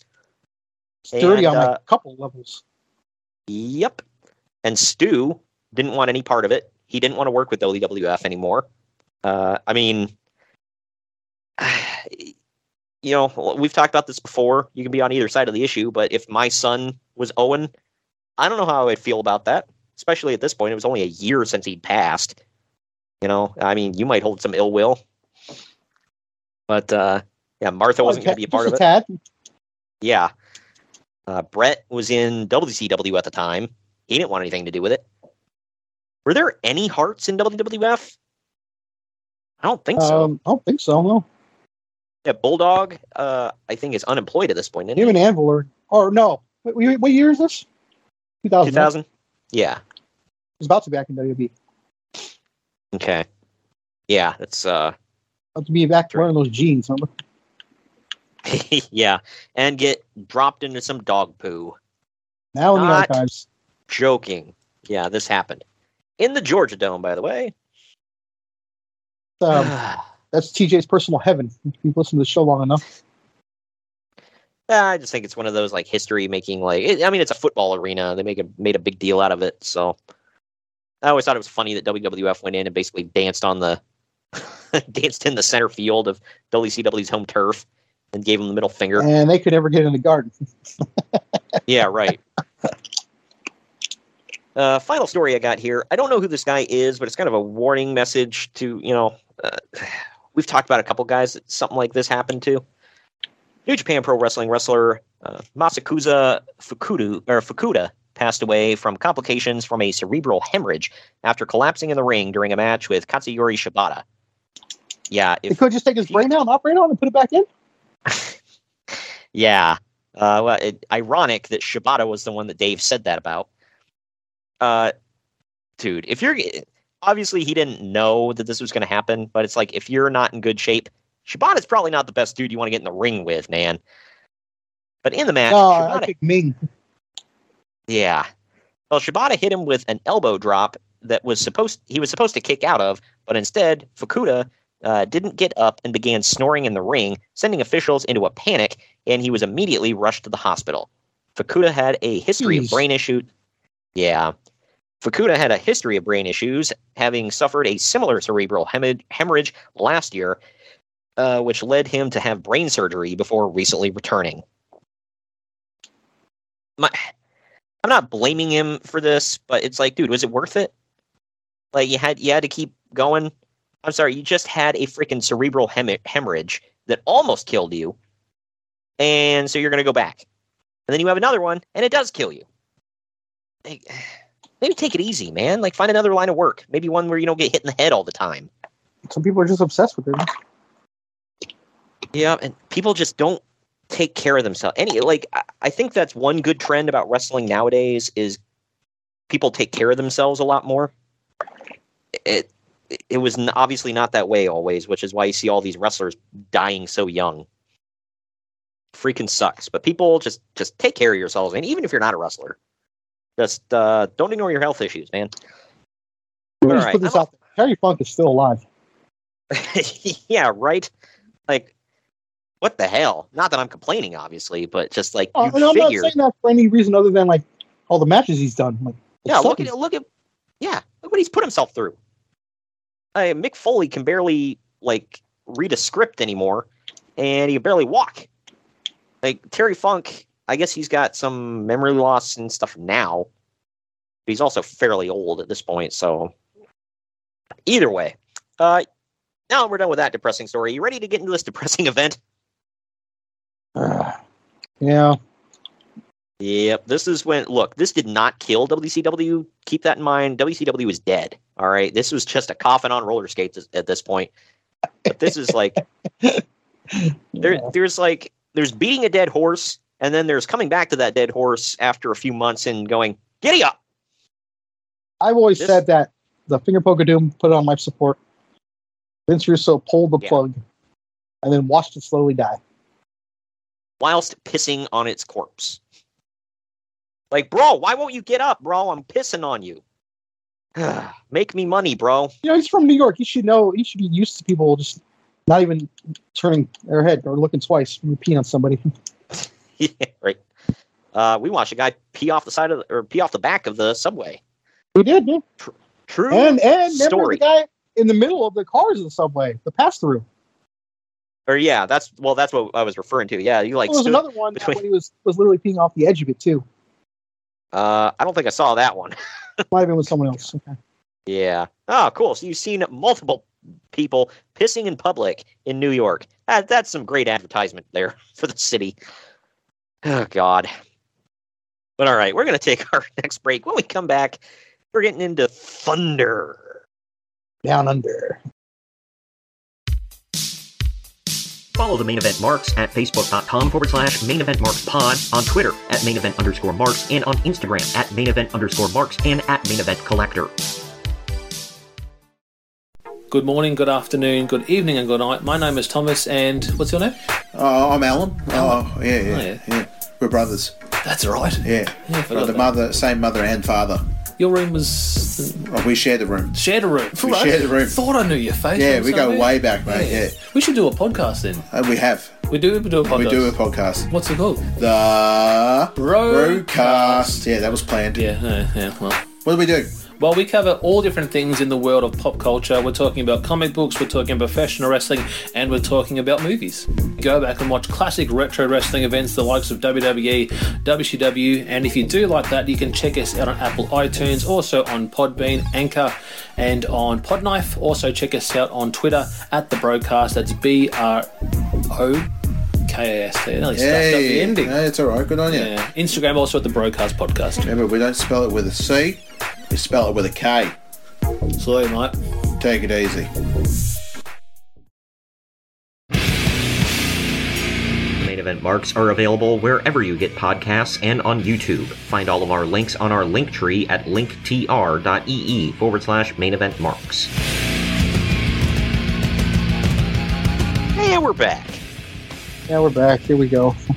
It's WCW. Oh, don't seem so enthused, man. You got to get into it. I'm sorry. Man. I watched the show. I'm sorry. Well, yeah, so did I. And what I have to say about it is, good crap, pal. It's WCW Thunder from April 26, 2000. The venue was the On-Center War Memorial Arena in Syracuse, New York. It's got a different name now. It's a war memorial, thus paying tribute to those who have died for our country. You give them this. Yeah, it's a war memorial, so let's pimp the name out to like Allstate. But the attendance was 1,269. Keep in mind, this place held 7,000 people. What was the attendance? 1,269. Oh, man. So this was like just over a seventh of the capacity. Yikes. But the TV rating for this was actually... no idea what they were about to witness. I know. Poor, unfortunate souls, man. Well, that includes the TV rating of 2.7. Yeah, I was in on that rating, I think. I'm pretty sure I watched this. Dude, in today's wrestling, a 2.7 rating is great. In 2000... It's SmackDown. Yeah, right. That's a success. 2000, that was, dude, we're about to close up shop. But we start the show. Can I just say, by the way, go back to the attendance. I didn't notice it. They did a pretty good job filming around it. Yeah, right. Let's squeeze you all into one section and only film that one section. It's literally what AEW does now. I was part of it at the Cow Palace. Dude, what always got me is when I've been to a few WWE shows, like mostly SmackDown does this in the Nutter Center in Dayton. Yeah, Dayton. And like the production side is always like empty as F. Like, so the hard cam side is full. Like almost every seat taken. But the production side just dead. Nothing there. So like it's funny when the wrestlers come out and face hard cam to talk, they're talking into the abyss. I remember at NXT last year in Dallas. It was the same way. It was the production side was empty. And Odyssey Jones just came and sat right by us. Jeez. Yeah. Well, we start the show with Eric Bischoff pulling up in a car, and out steps him, Kimberly, and Jeff Jarrett. Bischoff says, "Looking all we've got." Oh yeah, Kimberly looked okay too. Yeah. Bischoff says, "Look who we've got in the trunk," and Jarrett yanks David Arquette out of the trunk and walks him into the building while putting him in a headlock. Jarrett takes him straight to the ring and demands that Diamond Dallas Page come out or he'll beat Arquette up. When DDP finally comes out with Canyon by his a lot side... more sensitive than that, dude. Yeah, right. It's like, oh, okay. But he finally comes out with Canyon by his side, and Jarrett tells him to stop on the ramp or he'll break Arquette's neck. He then demands that tonight, Page team with Arquette against Jarrett and Bischoff with the WCW title on the line.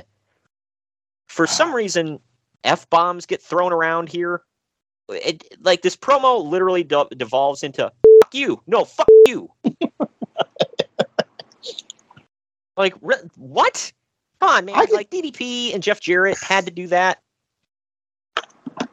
I can tell you for a fact, I remember watching these live, and I just felt like I knew Arquette was going to win when they announced the stipulation. Whoever gets the pinfall. Oh, yeah. Well, what's the dumbest possible conclusion you can come to? That. Therefore, it will happen. Like, that's it. But anyway, this is before Jarrett gets Buff Bagwell and Shane Douglas to come out onto the stage after Page and Canyon. But before they could move, Ric Flair and Lex Luger come out and jump them from behind. Bischoff and Jarrett take a powder so that DDP can go face-to-face with Kimberly. She goes after him. He teases hitting a diamond cutter on her, but he lets her go. Then, when he tries to leave, Kimberly low blows him. In the nuts! But backstage now, Ernest the Cat Miller is being interviewed by Mean Gene Okerlund. Mean Gene tries to ask about the Cat's match with Bam Bam Bigelow tonight, and then he switches gears, saying that Bischoff and Russo aren't happy with the Cat because Terry Funk is still hardcore champion. Cat says that he doesn't care and is only concerned with Bigelow tonight. Now we come back from commercial to see that Jeff Jarrett is stashing David Arquette in the bowels of the building. Kidnapping and assault for the win. At this point, I write down, why are you still kidnapping? You got your match. Yeah, right. It just makes no... Well, because, Greg, we have to have the obligatory somebody walking through the backstage area shouting for somebody else that they're looking for. Yeah. That... You also pointed that out to me, that's a Russo staple. I'm also just now realizing, too, that it's going to set up his dramatic entrance. Like, looks like he just got off of a bender later. Yeah, looks like. Oh, well, I'm sorry, I got a hit. Allegedly! Anyway. But yeah, these are two crimes right now. We've got kidnapping and assault on the board. We'll count them up at the end. But this first match, and I use that term loosely, is Ernest the Cat Miller versus Bam Bam Bigelow. This goes just over a minute. Heard me right. Miller grabs the mic when Bam Bam comes to the ring and says that this isn't between them. Miller only hit him because Bigelow hit him first, so he wants Bigelow to forgive him. Right when Bam Bam is thinking about it, Miller insults his mom, and the match is on. Because nothing says we need to fight like a Yo Mama joke. Right. But Bigelow goes for a chair, the ref takes it, and the Cat hits the feliner to win. By the way, Ms. Hancock is taking notes at ringside. Why? Nobody knows, nor cares. Excuse me, WWE Hall of Famer Ms. Hancock. I need to point that out. Yeah. You're just handing them out now like candy. Yeah, it's like, why is Stacy Keibler in the Hall of Fame? Because she's hot, bro. And you know who's not? Cyndi Lauper. Yeah. I The one who did about almost as much wrestling as Hulk Hogan did in the 80s. I'll point that out. Yeah. I was talking to a friend of mine who I was watching WrestleMania Night 1 with. I was like, why is Stacy Keibler going into the Hall of Fame? He's like, oh, I like Stacy. I'm like, I liked looking at her. I'm like, why is she going into the Hall of Fame? Although I guess we could say that about quite a few people that they've had in the Hall of Fame, like, I don't know, Drew Carey, but, whatever. Or your favorite, Abdullah the Butcher. Oh, hell yeah. Hey, at least he drew some money back in the day. He sucked, but he drew some money. Either way, Bam Bam attacks Miller after the match and then leaves because we had to have an afterbirth to this. People can't just lose and then f*** off in this show. Nope. Bro. They have to. Bro, attack him, bro. Nothing's stopping you. Which I guess logically is true. But why? Every match. But now we see Billy Kidman and Tori Wilson looking all the way live. All the way live. Pulling into the building. Tori was there too. Oh, yeah. And then DDP walking through the halls, shouting and looking for David Arquette. Oh, man. Why? This every show. You remember, didn't we review that one Nitro? I can't remember which one. It was the reboot. Yeah, where Hogan literally spent the whole night wandering around looking for Bischoff, shouting expletives. Yeah. Like, he was just like, son of a bitch, damn it, son of a bitch, Bischoff. And I'm like, what the heck? Are you broken? Like, how hard did they hit you, man? I'm not going to try to defend Russo's logic here, but I mean, I guess I understand it. It's like, why would you just be sitting around if you're pissed at somebody? Wouldn't you be looking for them? I mean, I guess I can kind of understand it, but every week, People were just like, you know what? I'm not going to wait for our match. F them. I'm looking for him. I don't know.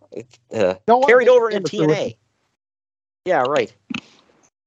But when we get back from commercial break, Eric Bischoff is teasing David Arquette, telling him to leave, but Jeff Jarrett keeps shoving Arquette back. Because we need to get more of this.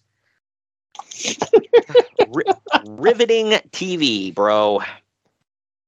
But now, speaking of riveting TV, I'm going to assume you didn't rate any of these matches either.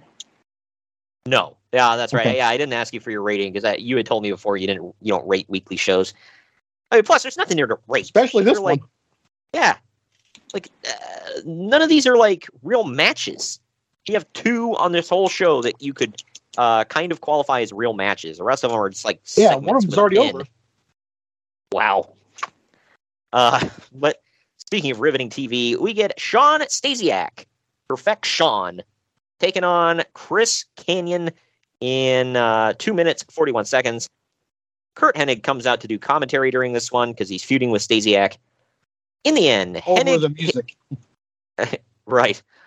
In the end, Hennig hits Stasiak from behind, leading to Kanyon hitting a flatliner to win. After the match, we get another afterbirth because Kurt Hennig stands over Stasiak and yells at him before slapping him around. And now Mike Awesome comes out for some reason to beat up Kanyon. It's just that's gonna lead to something awesome, huh? No pun intended. Yeah, right. I feel like circus music should just be playing at this time. But Hennig hits the Hennigplex on Stasiak, and Awesome comes in to beat Hennig up. Now DDP runs out and hits the Diamond Cutter on Sean Stasiak, that poor bastard, as the others take a powder. DDP grabs the mic now and finally accepts the main event challenge. Oh, well, thank God. I thought it was already set in stone, actually, at this point. That's what I thought, too, until the segment. And then I'm like, oh, I guess we never got a resolution to that? Like, that's not good that I don't know this. Stay tuned. Yeah, right. But after another commercial break, Billy Kidman comes to the ring with Tori Wilson. We see Mark Marrow with a full mullet in the front row. Looking full Johnny B. Bad at this time, man. But he's a bad man. Kidman talks down to Hulk Hogan, saying that he put him in the hospital bed. Now he's issuing an open challenge. American Made hits, and Kidman gets scared, and he should be, because it's not Hulk, it's the Hogan, Horace Hogan. Got the pop of his life, dude. Yeah, right. That's like you call out Rey Mysterio for an even-handed one-on-one match, and you end up getting Andre the Giant. It's like, oh no, I'm going to be crushed. Wow, what the hell? Horace Hogan, man. And I thought to myself, how did Hulk not get him a job after WCW? Because not even Hulk's that good, man. Yeah, right. Hey, Uncle Hulk, you think you could get me a job doing something in WWE? I don't think it works for me, brother. Here's the thing. Vince McMahon's not an idiot. These people are stupid. They'll sign anything. Listen, brother. We were working for some money marks before, all right? I can't squeeze you in here, all right? I can't even get Jimmy Hart into this one. This guy's got a brain. Yeah, right. I can't slip you in the back door and nobody realizes it this time, all right? It's like, wait a minute, is this guy on payroll? Like, what's your last name? Hogan? Ah, okay. Oh my God. Anyway. But this is Billy Kidman versus Horace Hogan in about 5.5 minutes. It was a match, kinda. But Eric Bischoff wanders out about halfway through this one to yell at Horace because we can't concentrate on a damn match in WCW. Horace then throws a chair in the ring and sets up a table outside because we can't just wrestle in WCW. Tori low blows Horace right in front of the ref. No bell is called for. Eric Bischoff then kicks the referee out, hits Horace with a steel chair, and Billy Kidman hits a jumping bulldog through the table for Bischoff counts to 3, and Tori kisses Horace. It was the kiss of death, I guess. And then they f*** off with no resolution. Like, what is this, man? Okay. Now you're just stealing my notes. I put on my notes. What was the point of this? Oh, well, because I know. That could be applied to anything on the show, but this one was like glaring. Why? Well, stay tuned, man. Up next. Oh, I know. We've got Tank Abbott coming out to the ring to cut the most awkward effing promo of all time. I might be exaggerating a tad, but it's bad, all right? The crowd is chanting for Goldberg because, Tank keeps calling him out. That's a gimmick, you see. And Tank says, if you're going to say his name, say it right.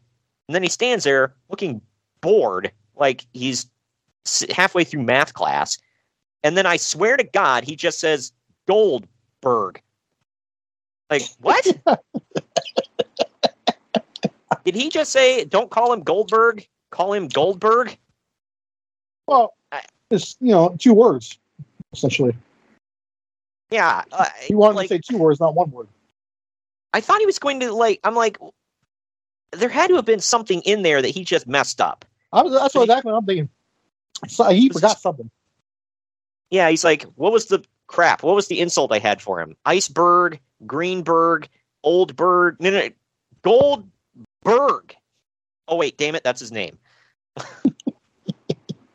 Look, no one ever accused this idiot of being, above, or, having a above room temperature IQ, okay? Holy crap. It's like when your IQ matches your shoe size.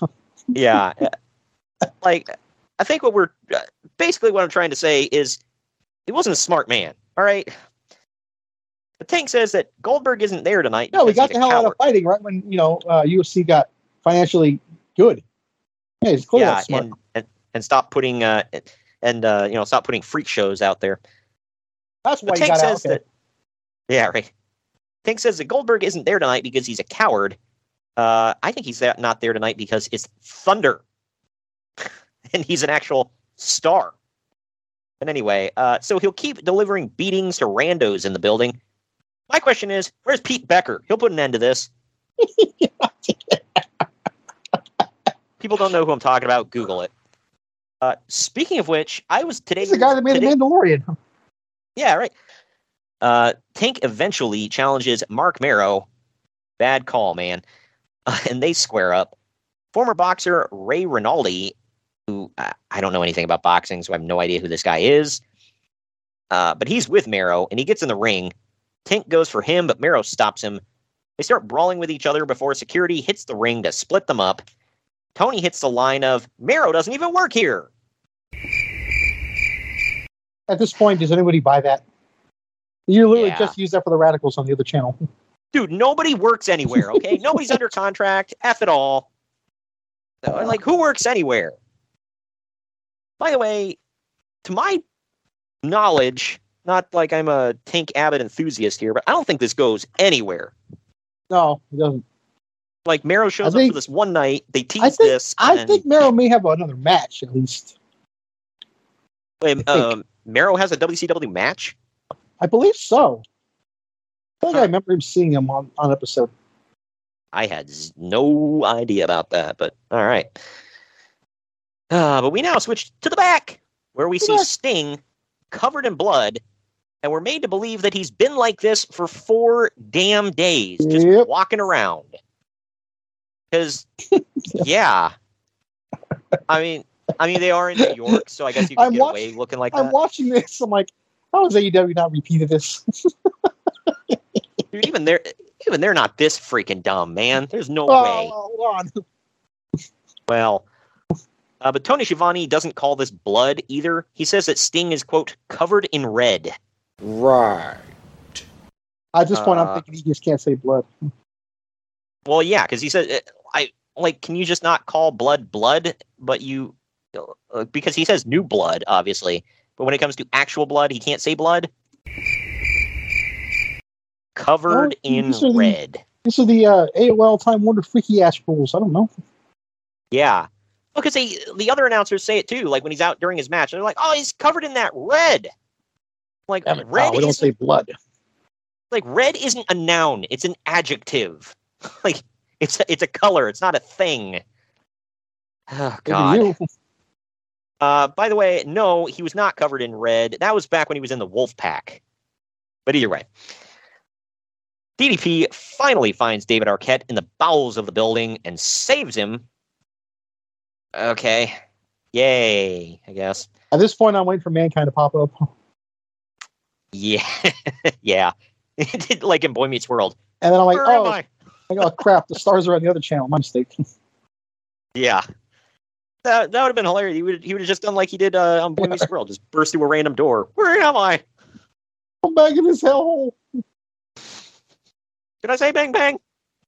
But anyway, up next is the Wall Brother taking on Sting in a tables match. Right. And it goes about a minute and a half. Yep. So it's Thunder, and Sting is here. This is one of the biggest stars in the history of this company, by the way. Oh, yeah. Yeah, it's Thunder, and Sting is here. We've got to do a tables match. And Actually, that's science. But in short order, Sting. I feel like I see some sarcasm in your voice there. Oh, not at all. Clearly, because when I think of Sting, I think of tables matches. Sting power bombs the Wall off the apron through a table for the win. Yay! Was there any effing doubt? I mean, for God's sake, he was not jobbing to the Wall. Well, I mean, if you watch at the time, they were going big with him, man. I feel like they had major plans for him, and it just didn't come to fruition. My favorite thing will always be when he was still wearing the shirt and tie, and they were somewhere in like Venice Beach or something like that, and it's like an outdoor venue. Yeah, well, pretty sure it's Panama. Remember where Hogan was in the ring cutting a promo, and then like down the street on a hotel building, the Wall crawls up and on the roof and like holds his hand up, and somehow Hogan can see that shit. And he's like, "Hey, look, it's the Wall, brother." Like, what? That right there, I mean, as stupid as it was, that should tell you what they were planning for him. Yeah, of course, I'm not again, and you'll hear a running theme here. It never went anywhere. Yeah, I know. Well, that seemed to be the story of a lot. Anybody that watched Nitro back then, you go back and watch. They clearly were going somewhere with him, and they just said, "Never mind." Oh yeah. Well, I mean, they did the same with Kidman. I can't necessarily say that. Kidman got a lot of TV time, and obviously he was feuding with like the big dog in the company. He got his crap kicked in and beaten every single time. So I don't know how much good it did him, but whatever. Well, he ended the company as one half of the Cruiserweight Tag Team Champions. Oh, so that should tell you. That should tell you what you need to know right there. And those titles looked like, you ever see those, like, Facebook will give you advertisements for getting your own custom titles for your fantasy leagues and stuff. They look like them, man.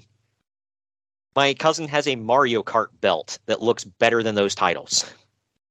Put a crayon in my ass and squat over paper make a better one. Jeff Hardy's custom title looked better than those. That is the second Mr. Anderson reference in the show. Yep. Hey, gotta get.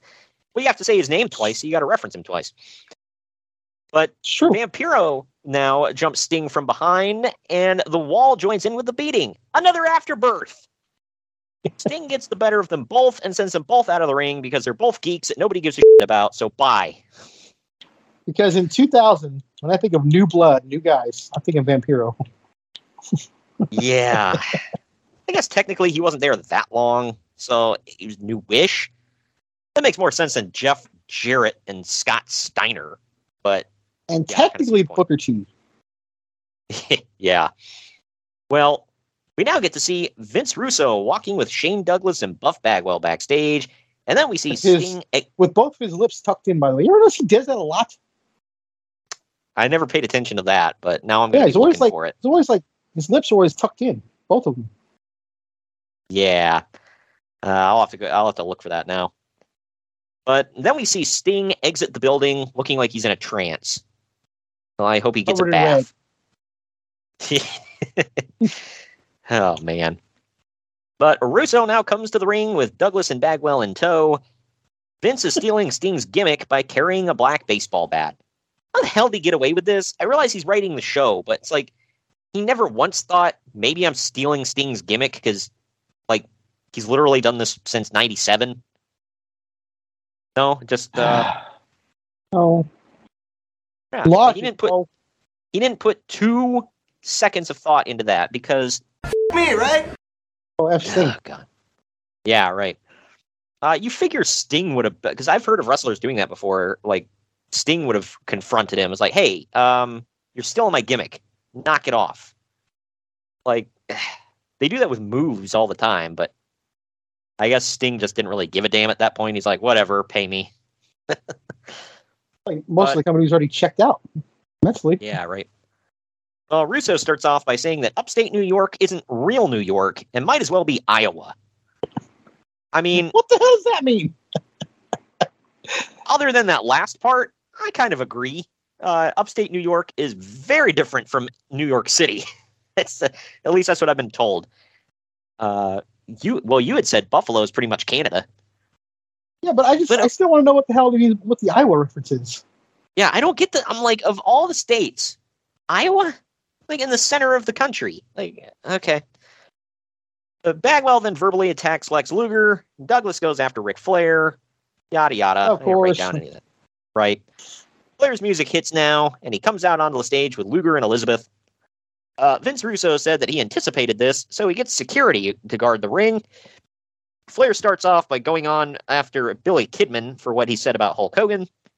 Rick then loses his mind, per usual, talking about all the same stuff. Saying he had it back at one point? Okay. This was before saying that Russo is a mark, no lies detected, and he says that Shane isn't the franchise because Sting is the real franchise. Again, no lies detected. And he says that his bar tab is more expensive than the 3 in the ring will ever make. He's probably not wrong. Flair says that the only way that he'll accept a match at Slamboree against Shane Douglas is if Vince Russo interferes, then Flair gets him alone for 5 minutes. Russo drops yet another smarky BS comment and says, quote, I guess this is the part of the show where I'm supposed to be the chicken heel, right? Right. To which I can't figure out why this company went under. It's man. like Deadpool, bro. Yeah, right. Everybody loves the internet talk, man. Lord. Russo says that he loved Flair for 5 minutes because he's not Wahoo, he's not Dusty, he's Vince Russo. Yeah, that's a hell of a statement. Way to put yourself down, okay? Yeah, right. That's like, it's like if I were to come out and be like, hey, look, I'm not Steve Jobs, I'm not Stephen Hawking, all right? I'm Troy. Like, so are you saying you're stupid? That's the only way I could take it. But Luger goes after Bagwell, and then Russo hits back, saying that Luger doesn't own Liz's contract, WCW does, so that means he owns Elizabeth. Because, that's how contracts work. Yeah. When you point out he owns a woman. So, Yeah, right. Well, I guess you can own people now, so now we're condoning slavery. You don't watch AEW. Stokely Hathaway owns Private Party. Oh God. Yeah, he does. Yeah. They're really talking about buying them and then being his property. Yeah. So this stuff's the black guys. Yeah. Yeah, that's It's really happened. Was somebody going to buy MJF's and then there was a line, contract? I swear to you, I'm not joking. Go look it up. He said, put on that damn chain. Mother of God. Not making this up. That's like somebody buying MJF's contract and telling him to build him a wall or something. Holy crap. You said that. It's like, it's the same level of effed up. Like, good Lord, man. Yeah. Yeah, so I'm surprised it didn't go anywhere, unless I'm forgetting. But the whole I own Liz didn't go anywhere sexually. I'm surprised he didn't do it. Bro, boobs. But Luger and Flair beat down security and rush the ring, but Russo takes off and picks up Liz, carrying her to the back with security. After the commercial break, we see that security forced Liz into a car with Russo and then sped off. So we're up to another count of kidnapping. So if you add that in with slavery... I think endangerment, too. They sped off. Yeah, heaven knows how many traffic laws he broke. We'll tack one on there. Well, he so is that's New Yorker, though. So. Yeah, all of them drive like crazy a-holes. But... Been there 5 times. Yes, they do. There's 2 counts of kidnapping, 1 count of slavery, and 1 count of assault, and then we'll throw in, like, speeding. So there's at least, 4 felonies and a misdemeanor in there. Forcing someone to do something against your will? Yeah, right. Oh, man. This effing show, man. But either way... None of this is made up. Oh, no. Dude, I don't have an effed up enough mind to come up with this stuff. Like, this takes some real Arrested Development to come up with this. But DDP is wanting David Arquette to get checked out by WCW doctors, and he refuses, storming off. DDP then tries to reason with him. Tammy now comes to the ring in a robe. That's sunny for anybody out there. And she's being followed by Chris Candido. She says she knows everyone wants to know what she has under her robe, and she's going to show it. She's basically wearing tight-fitting sportswear that commentary drools over. So she just looks like she's like about to put in her Jane Fonda workout tape and get at it. I don't know. But I'll buy that. This is Tammy with Chris Candido in her corner, taking on Paisley, the future Mrs. Booker T, Charmel. She has the artist formerly known as Prince Iakea in her corner. That's 2 shows this week that Prince Iakea is on. That's Conrad Trey Wrestler, I believe. Oh, yeah, mine too, man. This goes about 3.5 minutes. Candido distracts the referee so that Tammy can cheat. Tammy ends up diving on everyone outside and taking them all down. And this gives Paisley enough time to beat up and embarrass Chris Candido in the ring. In the end, Paisley hits by signing with his company. You ain't wrong. In the end, Paisley hits a DDT counter on Tammy to win.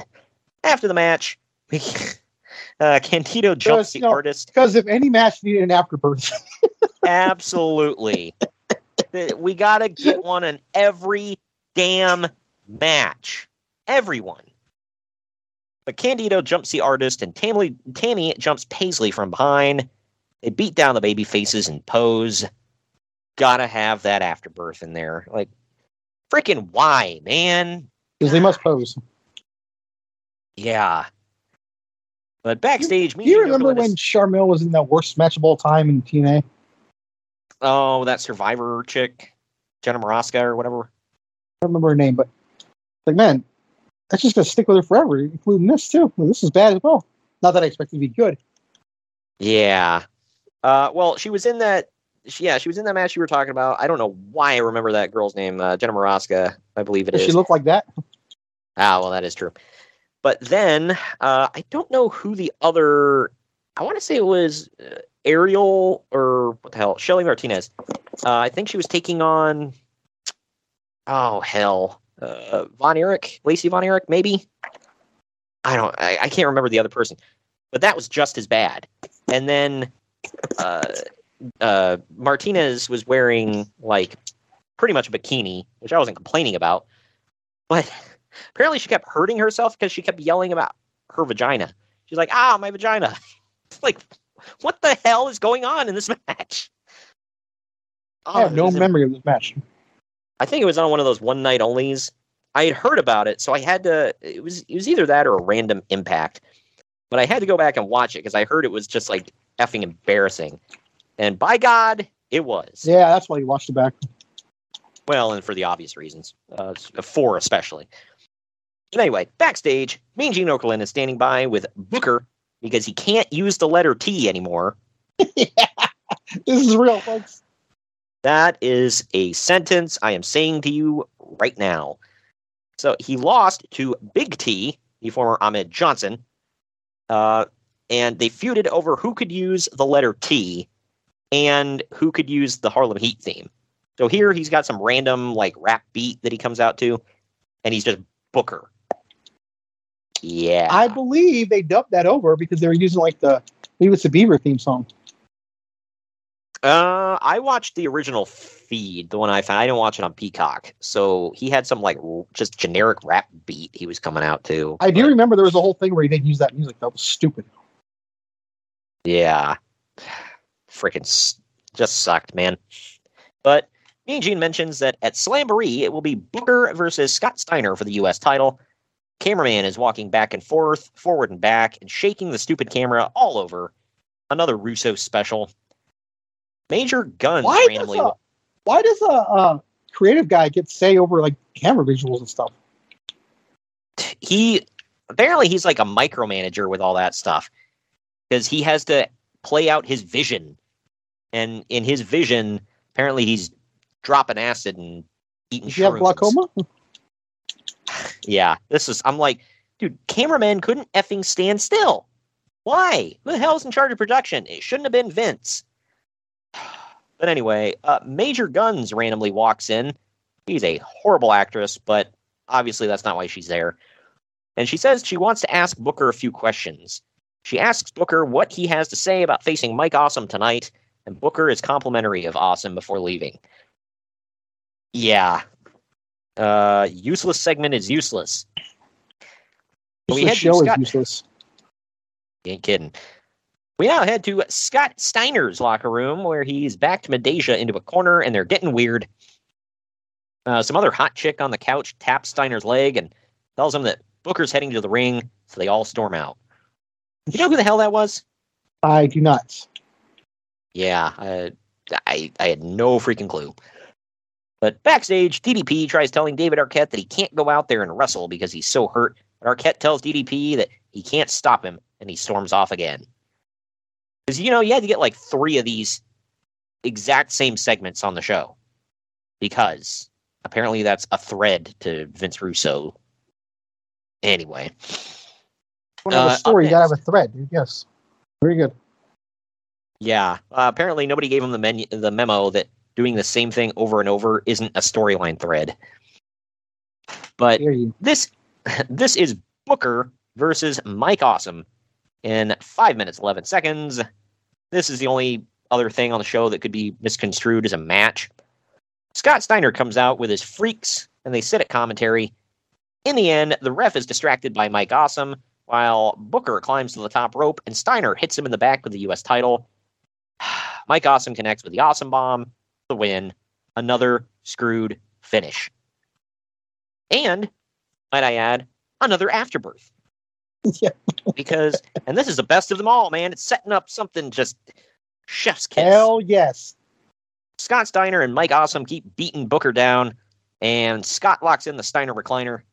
Randomly, Lash LaRue, Chavo Guerrero Jr., Van Hammer, and Hugh Morris run out to help Booker. Oh, that's man. A cast of characters. That's lower than the Job Squad, dude. That's a who's who of who? Like that's a who's who of. Are you still on payroll? But after they chase the heels off, Booker looks. It's confused. Sheamus Light, Eddie Guerrero's nephew. God. The how tall the hell do you still have a job? The tall Kenny Omega with 0 talent, and Hugh Morris, who's fine. But yeah, after all this, Booker looks confused, as are we. Tony Schiavone keeps referring to these guys as those misfits, because that's supernatural to just come rolling off the tongue, man. Good God. WWE had the Radicals, they had the misfits. Yeah, oh yeah, because this group is comparable. Yeah. I mean, Eddie Guerrero, Chris Benoit. They both have a Guerrero. Yeah. The Guerrero here. Like Eddie Guerrero, Chris Benoit, Dean Malenko, Perry Saturn. Get that out of here. I want Lash LaRue, Chavo Jr., Van effing Hammer, and Hugh Morris. Like, by God, that's the team, man. The fact that you started with Lash LaRue made me laugh. Double L, man. Didn't he shave his stupid sideburns into L's? Yes. What a freak. God. And he wasn't Irish either. I thought he was. He was Cajun. Well, yeah, with a name like Lash LaRue, of course. Yeah, I thought he was an Irish guy when I looking back. I'm like, oh yeah, he was the Raging Cajun. Yeah. So it means he's French. Ugh. Even worse. Wow. Good Lord, okay. I didn't say it. Hey, we don't have any French listeners. It's okay. And we won't now. Anyway, we now go to a pre-recorded interview with Scott Hudson and Bret Hart in Bret's home in Calgary, Alberta, Canada. Dramatic pause. Exactly. Bret's talking trash about Hulk Hogan because, of course, saying that Hogan has repeatedly screwed him over, even back in the WWF, and he keeps taking his spotlight. Bret How did him and Shane Douglas and I get together put out a double hit on Hogan and Flair? Yeah, right. It's instead of the We Hate Rachel Green Club, it's the We Hate Hulk Hogan and Ric Flair Club. Oh, we hate the guys who made wrestling what it is club. Yeah, exactly. Although Bret Hart actually drew a few dimes in his day. Look, I love Shane Douglas, all right, but hold on now. Like he might have been a draw for ECW, to be fair. Okay, I didn't mean sarcastic. Yeah, okay. I mean, but when you draw flies to crap, that's still drawing, right? Right? Well, that is correct. So, had to get another one in. But Bret claims that he's never faced Hogan one-on-one. Bret, that's what she said.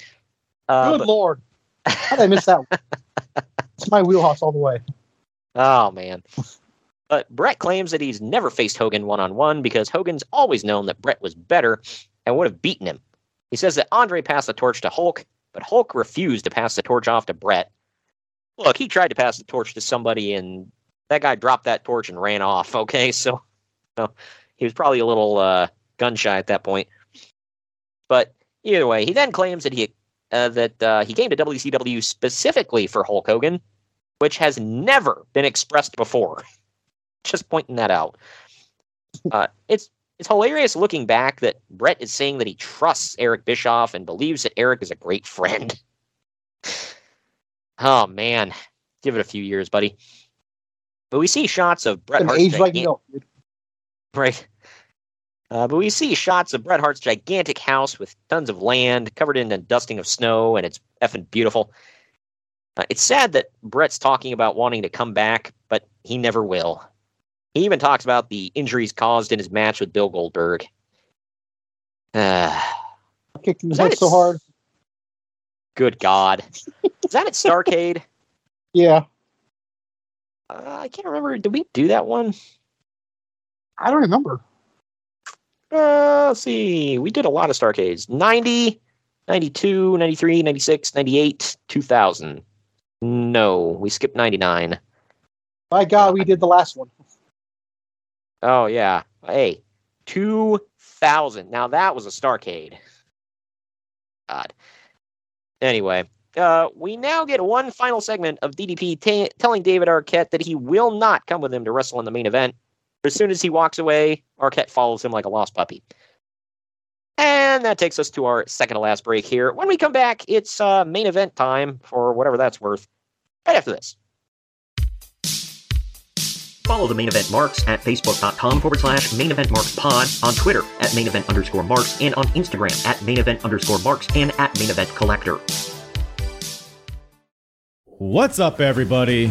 I am the hardest part of the ring, the host of the Apron Bump podcast. Ugh, another wrestling podcast. How many times can I listen to fans tell me who needs a push, who doesn't need a push, who brings Vince's coffee these days? Enough! The Apron Bump is about the journey. It's about nostalgia. It's about discovering new forms of wrestling to really tickle your pickle as a wrestling fan. The podcast brings you reviews of wrestling events all over the world, whether it's WWF, WWE, WCW, ECW. We even cover the golden eras of Ring of Honor, Progress, TNA, and more promotions in the future as well. New episodes every Wednesday. Bump Day, yeah? Go to apronbump.com or go to your favorite podcast platform or YouTube and subscribe today for the most diverse, fan-friendly wrestling podcast in the world. I'm Hard.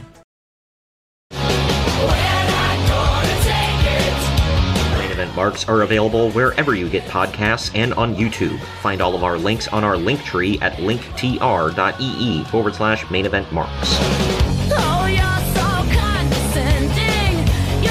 we're back. Yeah, we're back. It's main event time of this show, man, so... Good crap, pal. I'd rather watch the main event of Sunday Night Heat. Yeah, right. But this is Diamond Dallas Page and David Arquette taking on Jeff Jarrett and Eric Bischoff. DDP is the world champion, by the way. So this is a tag team match where the winner, or the person who gets the fall, whatever, will become the WCW World's Heavyweight Champion. Another Russo special. Keep in mind... 2-on-1 with a 1-1. Well, keep in mind here that DDP literally won this title on Monday night after beating Jeff Jarrett, who had won it the previous week. Yeah? God. What? Bro, it's a prop, bro. Doesn't mean anything, bro. Clearly. Before the match starts, Eric Bischoff... See, he never finished that with, to me. Yeah, right. Eric Bischoff's theme hits, and Kimberly Page comes out in a referee-striped halter top, apparently meaning that she's the ref. She can count me down anytime. Yeah, right. Hey, I'll submit. But anyway. Oh, I tap. Arquette and Bischoff brawl up the ramp and around the stage area. Kimberly pretty much refuses to count the pins for Page. After a while, Bischoff comes back to the ring alone, and they double team on DDP. But as soon as Page makes a comeback, David Arquette comes back from the back to join him. DDP signals for the Diamond Cutter. That's when he comes out looking like the drunk that just got beat up at a bar. Yeah. Did you know Bischoff look like that? He looked like he just been beat up, like at a bar for hitting on some guy's wife. I was thinking he looked that way all night because he was like pretty much disheveled all freaking night. They were like, "Oh, he's been in a trunk and whatever." Yeah, a little extra hops on it though. Yeah. But DDP signals for the Diamond Cutter before making out with Kimberly, which distracts her. Arquette spears and pins Eric Bischoff as Jeff Jarrett grabs the WCW title, blasting DDP in the face. In the face. And then he pins him. A new referee runs out, seeing Arquette made the cover first, and counts to 3. How hard did he spear Bischoff? Good God. He looked like he weighed, Okay, look, they were both being pinned, right? There were two pinballs going on. The one time a referee doesn't count them both and have a screw finish, they do this. Right. Right. Like the one time in history of wrestling right here. And he knocked... Dude, David Arquette, who looks like he weighs about $105 with bricks in his pocket, just apparently speared the shit out of Eric Bischoff so bad. 100 pounds, fishy white. Soaking wet with bricks in his pockets, and counting the weight of his hair, speared Eric Bischoff into next freaking week. Apparently, I don't know Bischoff if you remember out of it. Remember the Invasion pay-per-view WWE did? Yeah, it was just about as bad as when Earl Hebner speared Nick Patrick. God, you're right. But at least that one, they're about the same size. Good Lord! You mean to tell me Eric was just knocked the F out? Man, it's like freaking Roman Reigns just ran down there from this year to spear the crap out of him and then step back through his time machine. But either way, the referee makes a cover. He counts to 3 and awards the WCW World title to David Arquette. Right. And I swear, dude, if you listen to Tony Schiavone, he is basically laughing at this company. Yeah, well, you know what I... David Arquette's the world champion. David Arquette's the WCW champion. But that is 3 new champions within a week and change. And we're about to get a 4th. And one of those champions, obviously, is a movie actor. Yep. Oh, nobody cares, bro. I think you and I counted it up one time where they had it was double digits of title changes. Oh yeah, there's a video on YouTube, a quick time lapse video. I think it's 27, 24, 25, 26, 27, something like that. Huh. That's at least 2 a month. Look, there's a title change in 2000 for every Ed Leslie gimmick he's ever had. I'll put you like that. Oh man. Either way. So Pyro blows on the stage for Arquette's win like he just won the damn Royal Rumble. And DDP laughs. Twisted Sister's going. Yeah. When he held up his arm, he kind of laughed. He had that look like, oh my God, we really did this. Yeah, he's laughing and celebrating with David. Why was DDP so cool with all this? He just lost his belt. And over on the other channel, the champion is it's either Triple H or The Rock right now, so let's take that into account. Who the hell are they to David Arquette? Oh, he's been Dewey in the Scream franchise, okay? He was in 8-Legged Freaks, all right? Show some damn respect. Bored. Man. What movie had The Rock done at this point? Huh? Yeah, none right now. Exactly. Who the hell was he? Man. But either way, they celebrate and leave through the crowd as Eric Bischoff finally wakes up. Groggy is all hell. Again, like he just got knocked in the next week. Like, what? Why?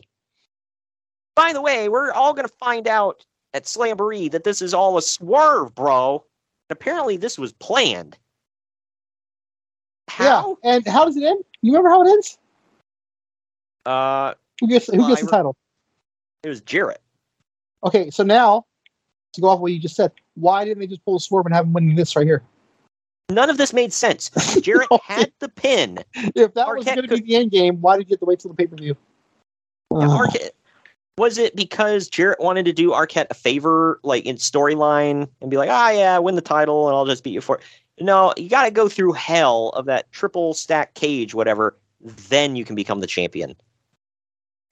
And that was all presupposing that Arquette would be able to, F DDP over in the end like he did.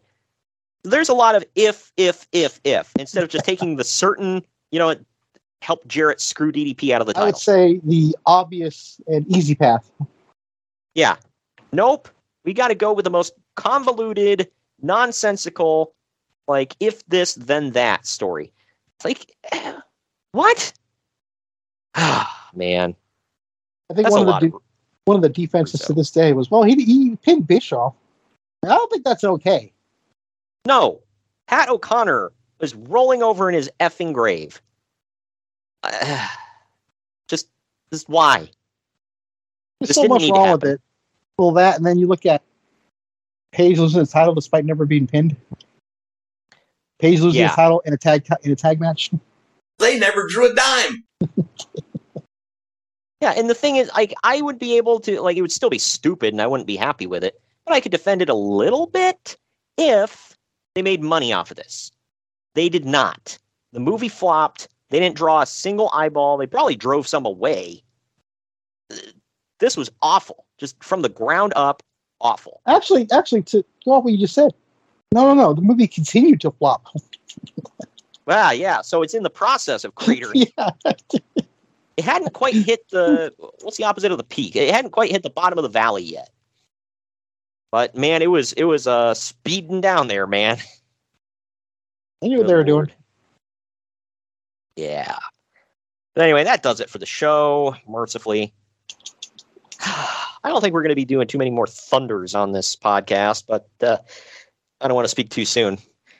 Either way, we're going to take our next break. On the other end of this, it's final ratings time, and we'll tell you what's coming up. How that's going to go. We'll tell you what's coming up in the future on the podcast. Follow the Main Event Marks at Facebook.com/Main Event Marks Pod, on Twitter at Main Event _Marks, and on Instagram at Main Event _Marks and at Main Event Collector. Hello, everyone. My name is Ryan McCarthy, and I'm the host of the No Credentials Required podcast. Start your work week with the Monday Drop-In, where I talk about the sports beat in the Capital District, also known as the Mighty 518, as well as Metro New York sports from an upstate point of view. I also give a life lesson from a weekly sports story, so you might learn something from that. I also have a midweek podcast where I interview different sports personalities and talk about a wide array of topics. Take a listen and subscribe on your preferred podcast app, including Apple Podcasts, Spotify, Spreaker, Google Podcasts, Amazon Music, and iHeartRadio. Also check out our social media channels on Twitter and Instagram, BellyUpNCR, and Facebook.com/BellyUpSportsNCR. We're a part of the Belly Up Sports Podcast Network in association with Godzilla Media. No credentials required, where you don't need a press pass to talk sports. Hey gang, it's Commissioner Cooper of TSS Fantasy. We are the fantasy show of the people. Expert fantasy advice, free contests, leading expert medical and legal analysis, and most importantly, you. Interact with us on all social media platforms or check us out at tssfantasy.com. You can hear us on Spotify, Apple and Google Podcasts, iHeartRadio, and many more. Check out the fun today and be a part of the most interactive fantasy show around. TSS Fantasy, the fantasy show of the people.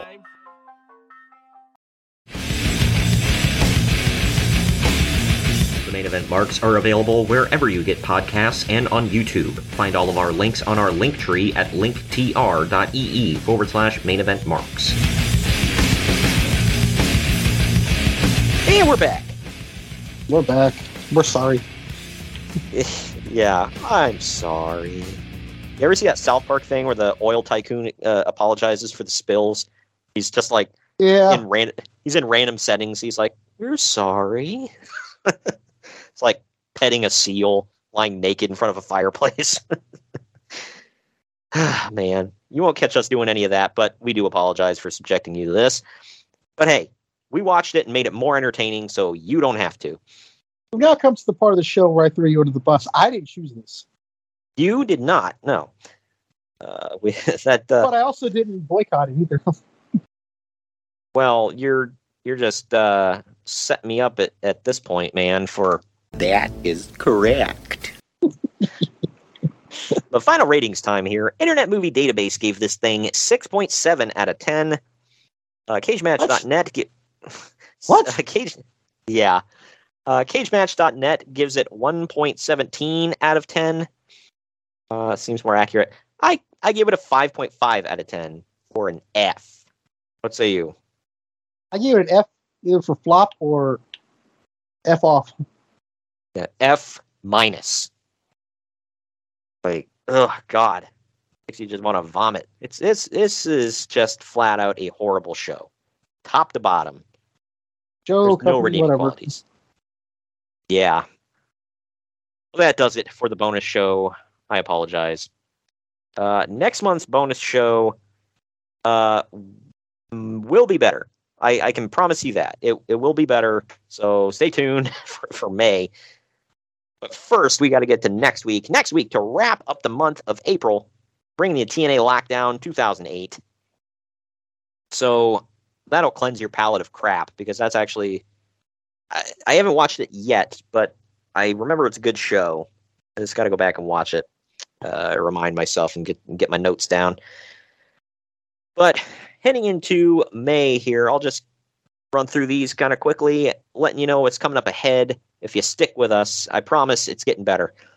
May 3rd, we're going back to 92 again. That's an interesting year in wrestling. We've got WCW Wrestle War 92. May 10th, WWE Judgment Day 2004. I want to say you picked that one, didn't you? I might have. I don't remember. I think so. But anyway, May 7th. We've already set each other up with front of the bus. Well, May 17th is, we're going back to the Land of Extreme in one of the later years. It's ECW Hardcore Heaven 1999. These are usually the palatable ones. Yeah, we'll see. But May 24th, that is double main event week. And we're bringing you some WCW and WWE. On May 24th, it's WCW Slamboree 1996. That may be a good one. I don't remember off the top of my head. But the bonus show that week on the 26th is the very first ever SmackDown that aired on April 29th, 1999. That one was that was the special, wasn't it? Before it became an actual weekly show. Yep. When did it actually launch? Was it September? I want to say it was August. Okay, that was close. But yeah, so April 29th. They had a one-night show. It was SmackDown. We're going to review that. And then we're wrapping up the month. First time we've ever reviewed anything from this company on the podcast. We're bringing you Ring of Honor War of the Worlds 2014. That should be a good one. The card looks pretty good. It combines Ring of Honor and New Japan Pro Wrestling. A lot of titles on the line. And a lot of people on this very show are currently in WWE. And a handful of them, I think, are in AEW. So, yeah, it'll be fun. Changing it up a little bit and seeing if the people have an appetite for it. But what I did not have an appetite for was today's show. Look, I had fun talking about it. Watching it, I couldn't wait for it to end. You just say that because you wanted to get to the end and watch Arquette win. Oh, of course, yeah. That was the money shot right there. Anyway, but that is it. Thank you for joining me today, Greg. Thank you for doing this to me. Oh, you're welcome. Oh, we're friends, asshole. Yeah, well, hey. Sometimes, you got to subject your friends to some crap, all right? That's what guys do. You and I always have that rule. If I had to see it, so do you. So, but anyway, we're coming up on 3 years. I think it's our 3-year anniversary coming up in a couple of months. So I'm making a cake. Hell yeah! But yeah, that was today's show. Again, I apologize, everybody, but hopefully we made it entertaining for you. We'll see you next week on Wednesday when we bring you TNA Lockdown 2008.